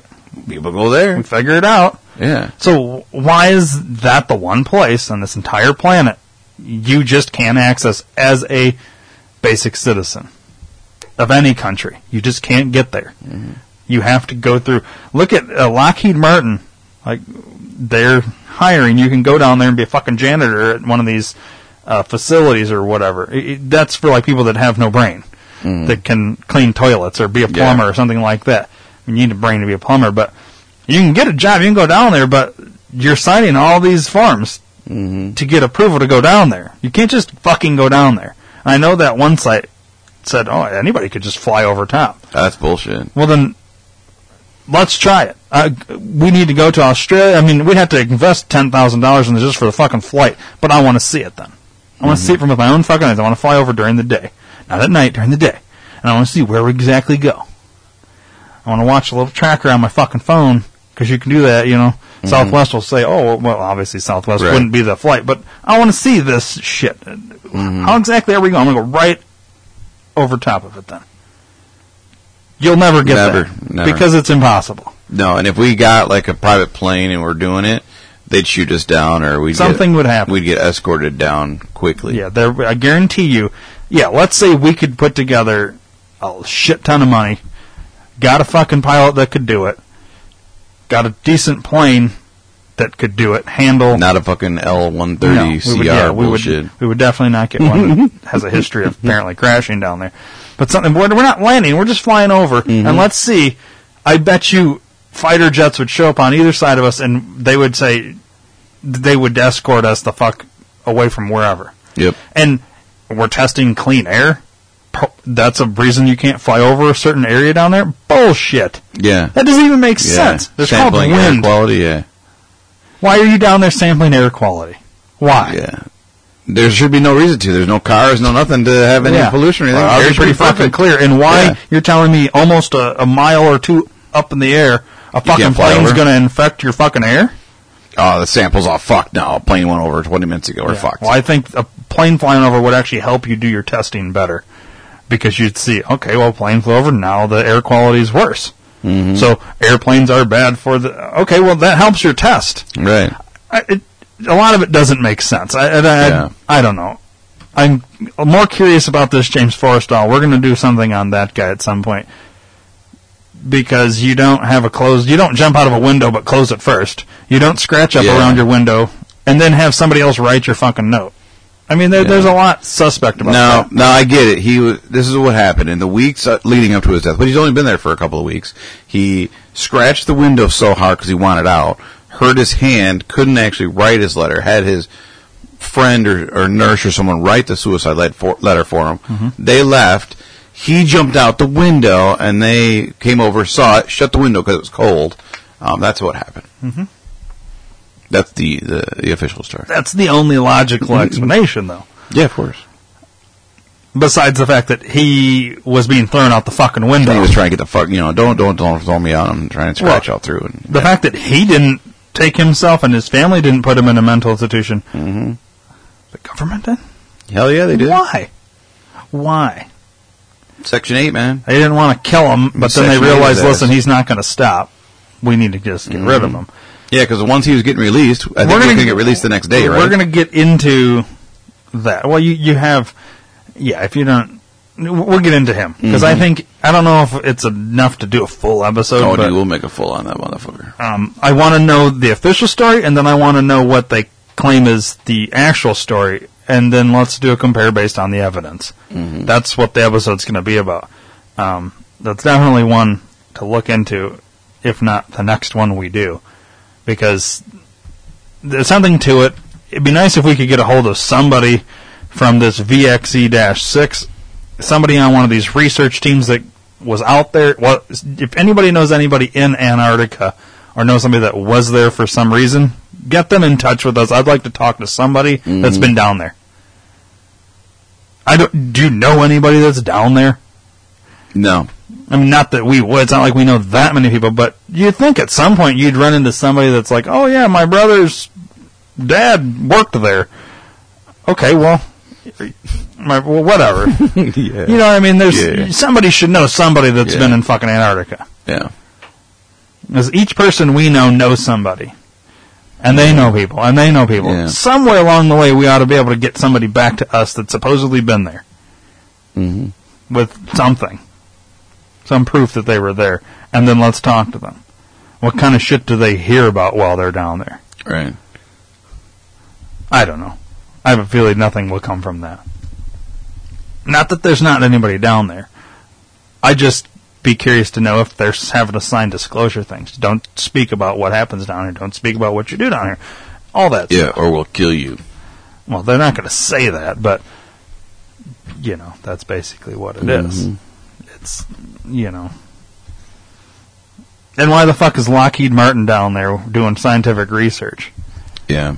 That they couldn't, something down there that they can't do up here. Lockheed Martin was what? Space, aeronautical, something. Or Weapons. Mm-hmm. I don't know. And what's all this shit about a hole? Why is Antarctica so mysterious? It doesn't need to be. That's all I'm saying. Agreed.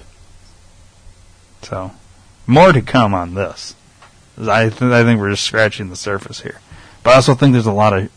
We got to break through the ice. Shit that's... Yeah, something's muddy. This is muddied up for a reason. Mm-hmm. I don't know. I need time. Well, you remember when we tried to Google Map it that one time and it was all copy and pasted and shit? Yeah.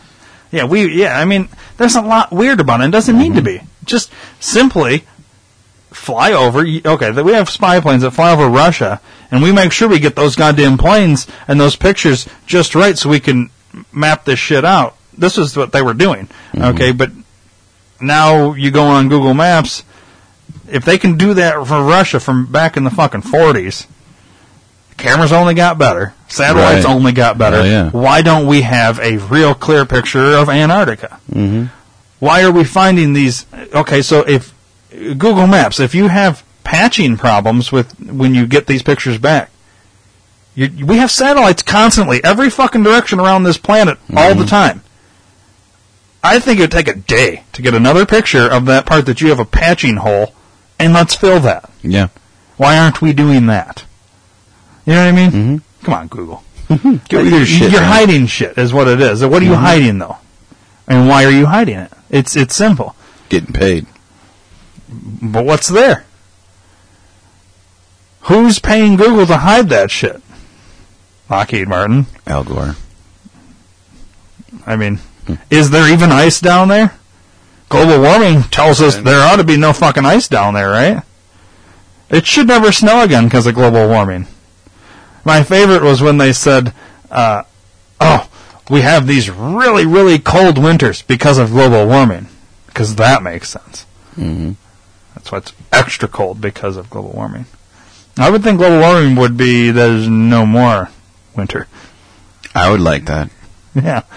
What's snow. the problem here? I hate snow. You know what I mean? I don't know. Something odd about Antarctica. Yeah. And to me, if there's nothing down there, nothing secretive about it, why do we have to make it seem that way? Why do we got to seem like we're hiding everything? Yeah. And it's not just the U.S. Supposedly there's 30 other countries that all have bases down there or all working together. Why aren't other countries coming out with shit then? Why is the research so secretive? Why aren't we getting shit constantly about it? Let us decide if your articles are full of shit. You're not even writing articles on it. That's the thing. Right, and no other country is. That's the weird thing, too. There's nothing about it. Well, what the fuck's going on down there then? 30 other countries and no one else has said anything. Yeah. You're telling me 30 countries and you're doing all this research? And you ain't found nothing yet? Yeah. Then stop doing the research. There's nothing down there then. Mm-hmm. It's the same thing they said about the moon. Oh, there's nothing there. There's no reason to go back. Well, then... Okay. So now they're obviously telling us, then if we go by their logic, they're telling us there's something there because they're still there. Yeah. I just don't understand. Mm-hmm. It's a vicious Why aren't we circle. getting more information? You're doing this research. Where's the information? Why when you Google Antarctica, is it so hard to find anything about this shit? Mm-hmm. Is it all nonsense? Or is Google shouldn't be allowed to fuck with their results like that too? If I type in Antarctica or Hillary Clinton crime, I ought to get her list of her fucking crimes. I shouldn't get a crime bill that she did from fucking 1992 that was her voting against crime or something, or whatever. You know what I mean? I want to, you know what I mean? Mm-hmm. I don't know. It's totally so stupid. I'm really starting to lose faith in Google. I'm starting to lose faith in everything. You can't even fucking research anymore. It's so muddied anymore. James Forrestal, we're doing some research on him. And maybe we need to go to the library. Libraries are bullshit anymore. Okay. What we need to do is we need to get somebody in a certain position that's going to start giving us stuff secretly that I don't know. Do you think a library is really going to have something that... No, but we can find books and shit, though. Well, maybe we need to take a trip to a library then. I don't even know what libraries library. are bullshit. Well, I kind of do think they are, because they're... For one, any kind of old book is going to be gone now. That's going to have anything to do with this. Like, if somebody wrote a book back in the 50s about it, do you really think they're still going to have it? Because no kid in today is going to rent that book. Right. So they're just going to get rid of it. Yeah, true. Throw it away, burn it, whatever. They're going to have all newer shit.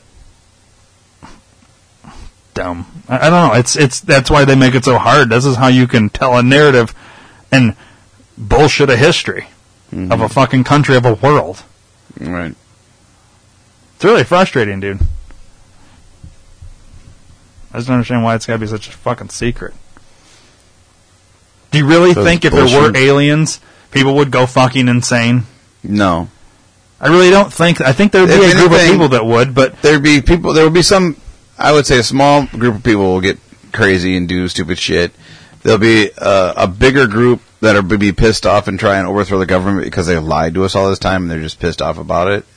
And the other ones, a lot of them will just don't give a fuck. They won't care. It would fuck up all basis of religion, though. Lots of religions' control would be lost that moment that came through. Mm-hmm. So that implicates all religions in funding a cover-up of it. Because the knowledge of race from another planet or galaxy or whatever would totally fuck up their whole thing. Not saying that God doesn't exist, but they would have to incorporate that. You notice the Catholic religion started doing that. Saying, well, there's the possibility of life on other planets. There is a possibility. Mm-hmm. You know, before they used to fucking deny it. Yeah. And now this new guy is saying all that. Well, is he saying that for that reason? Because it's coming? And they know it. They know it's eventually going to come out. Or are they double playing us here? Want us to think there is, even though we've had no contact. All these UFOs are all military things, whatever. Right. And they're trying to it's another way to control by slowly putting it into our zeitgeist. Yeah, it could be. How the fuck do you know anymore? This is where I get to this point where it's like I just need to step away because I want to fucking scream. Because I feel like you can't trust anything that you read. You can't. When it all seems like it doesn't need to be this complicated, why not just fucking put out what it is? Yeah.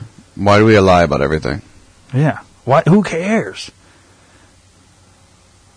I mean, yeah. It's like, Dave, that is not water in that bottle. Well, you know that's a lie. Doesn't that just fucking irritate the shit out of you? Like, if I just maintained it, though, like hardcore, like I really maintained that's not water, even though that's water. I maintained it wasn't, though, even though you knew it was. You knew it was, I was lying. Mm-hmm. When at a certain point you'd be like, why are you lying about that? Right. What who gives a fuck? Yeah. You know, I hear that's where I'm at. I feel like everything, to some extent, just has to be a fucking lie, because we just, it's a constant cover-up. But why? Yeah. Is it so that... Because it started, one small lie turned into another lie, and now they've lied so much they have to just maintain that lie. Yeah. Like the fucking video from Dinesh D'Souza. Deny. Yeah. You know, just always, you just keep lying, because you can't ever, because once you admit to one lie, you give us that thread, then we just start pulling on it, and everything unravels. And the whole thing unravels, and you've got a giant fucking blanket that's no longer a blanket. It's one giant piece of string. Mm-hmm.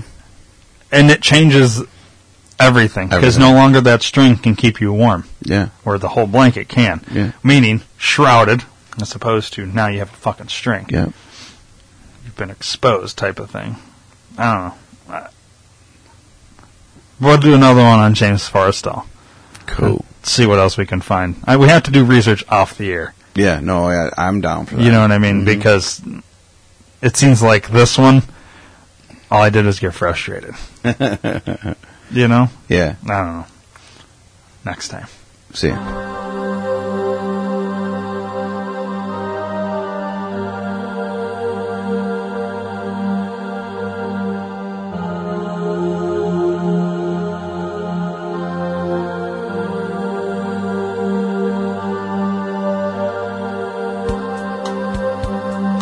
And there you have it. So, I'm not positive it's next episode or in a few episodes, or at some point we will definitely cover James Forrestal and this mysterious life he led and death.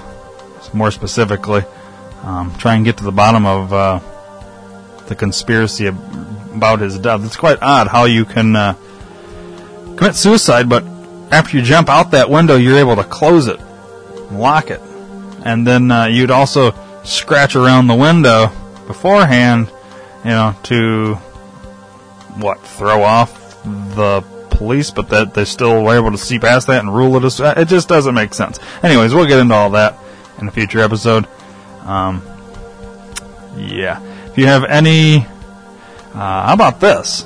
If you have any information on James Forrestal, or any information on Antarctica, if you know somebody or you specifically have been to Antarctica and would like to give us your thoughts, opinions, pictures that you've taken while you were at Antarctica or flew over, whatever the case may be, if you know somebody that's been there, then have them hit us up. Email us with their story, contact information, whatever. I'd love to talk to anybody that's been there or know somebody that's been there, just a simple conversation. I'm very curious to talk to somebody that's actually been to Antarctica. Email me, thinktankpod@gmail.com, or you can tweet at me at @thethinktankpod. Very simple. Anything about Antarctica, send my way. I'm always curious and interested in these topics. So, once again, real quick, do your shopping online at Amazon, but first, go to theairyman.com, click the sponsor tab on the Amazon banner. Everything's the same once you're at Amazon. Amazon just kicks us back a small percentage of their profits, and it's a win-win-win. Also, PhoenixBeardOils.com. Find whatever you want there, and then during your checkout process, enter the promo code D2R. You'll get 10% off your entire order and a free sample. There you have it. Like I said, I'm not sure what next week will be because we have not technically recorded it yet. I know we have that James Forrestal. It's fresh on the brain, and it very well could be the topic we cover next week. If not, we will cover it very soon. Another topic we're looking at doing is the whole Oklahoma City bombing with Timothy McVeigh and Ruby Ridge and all that stuff. I know that's one that probably coming up possibly next week or very soon. I know that's one that we've gotten some requests on. Yeah, we've got a handful of stuff. We've got a whole sheet of topics that have been sent our way or we've just gotten interested in. So there's a whole bunch of stuff coming. There is no end to these topics and conspiracies and all this. So, and there's more information coming out every day about various different things, and then we go back and we'll add on to the as the hole gets deeper and the mystery gets more mysterious. So, yeah, that's enough of me rambling for today. A long episode. Hope you enjoyed it. See you next week.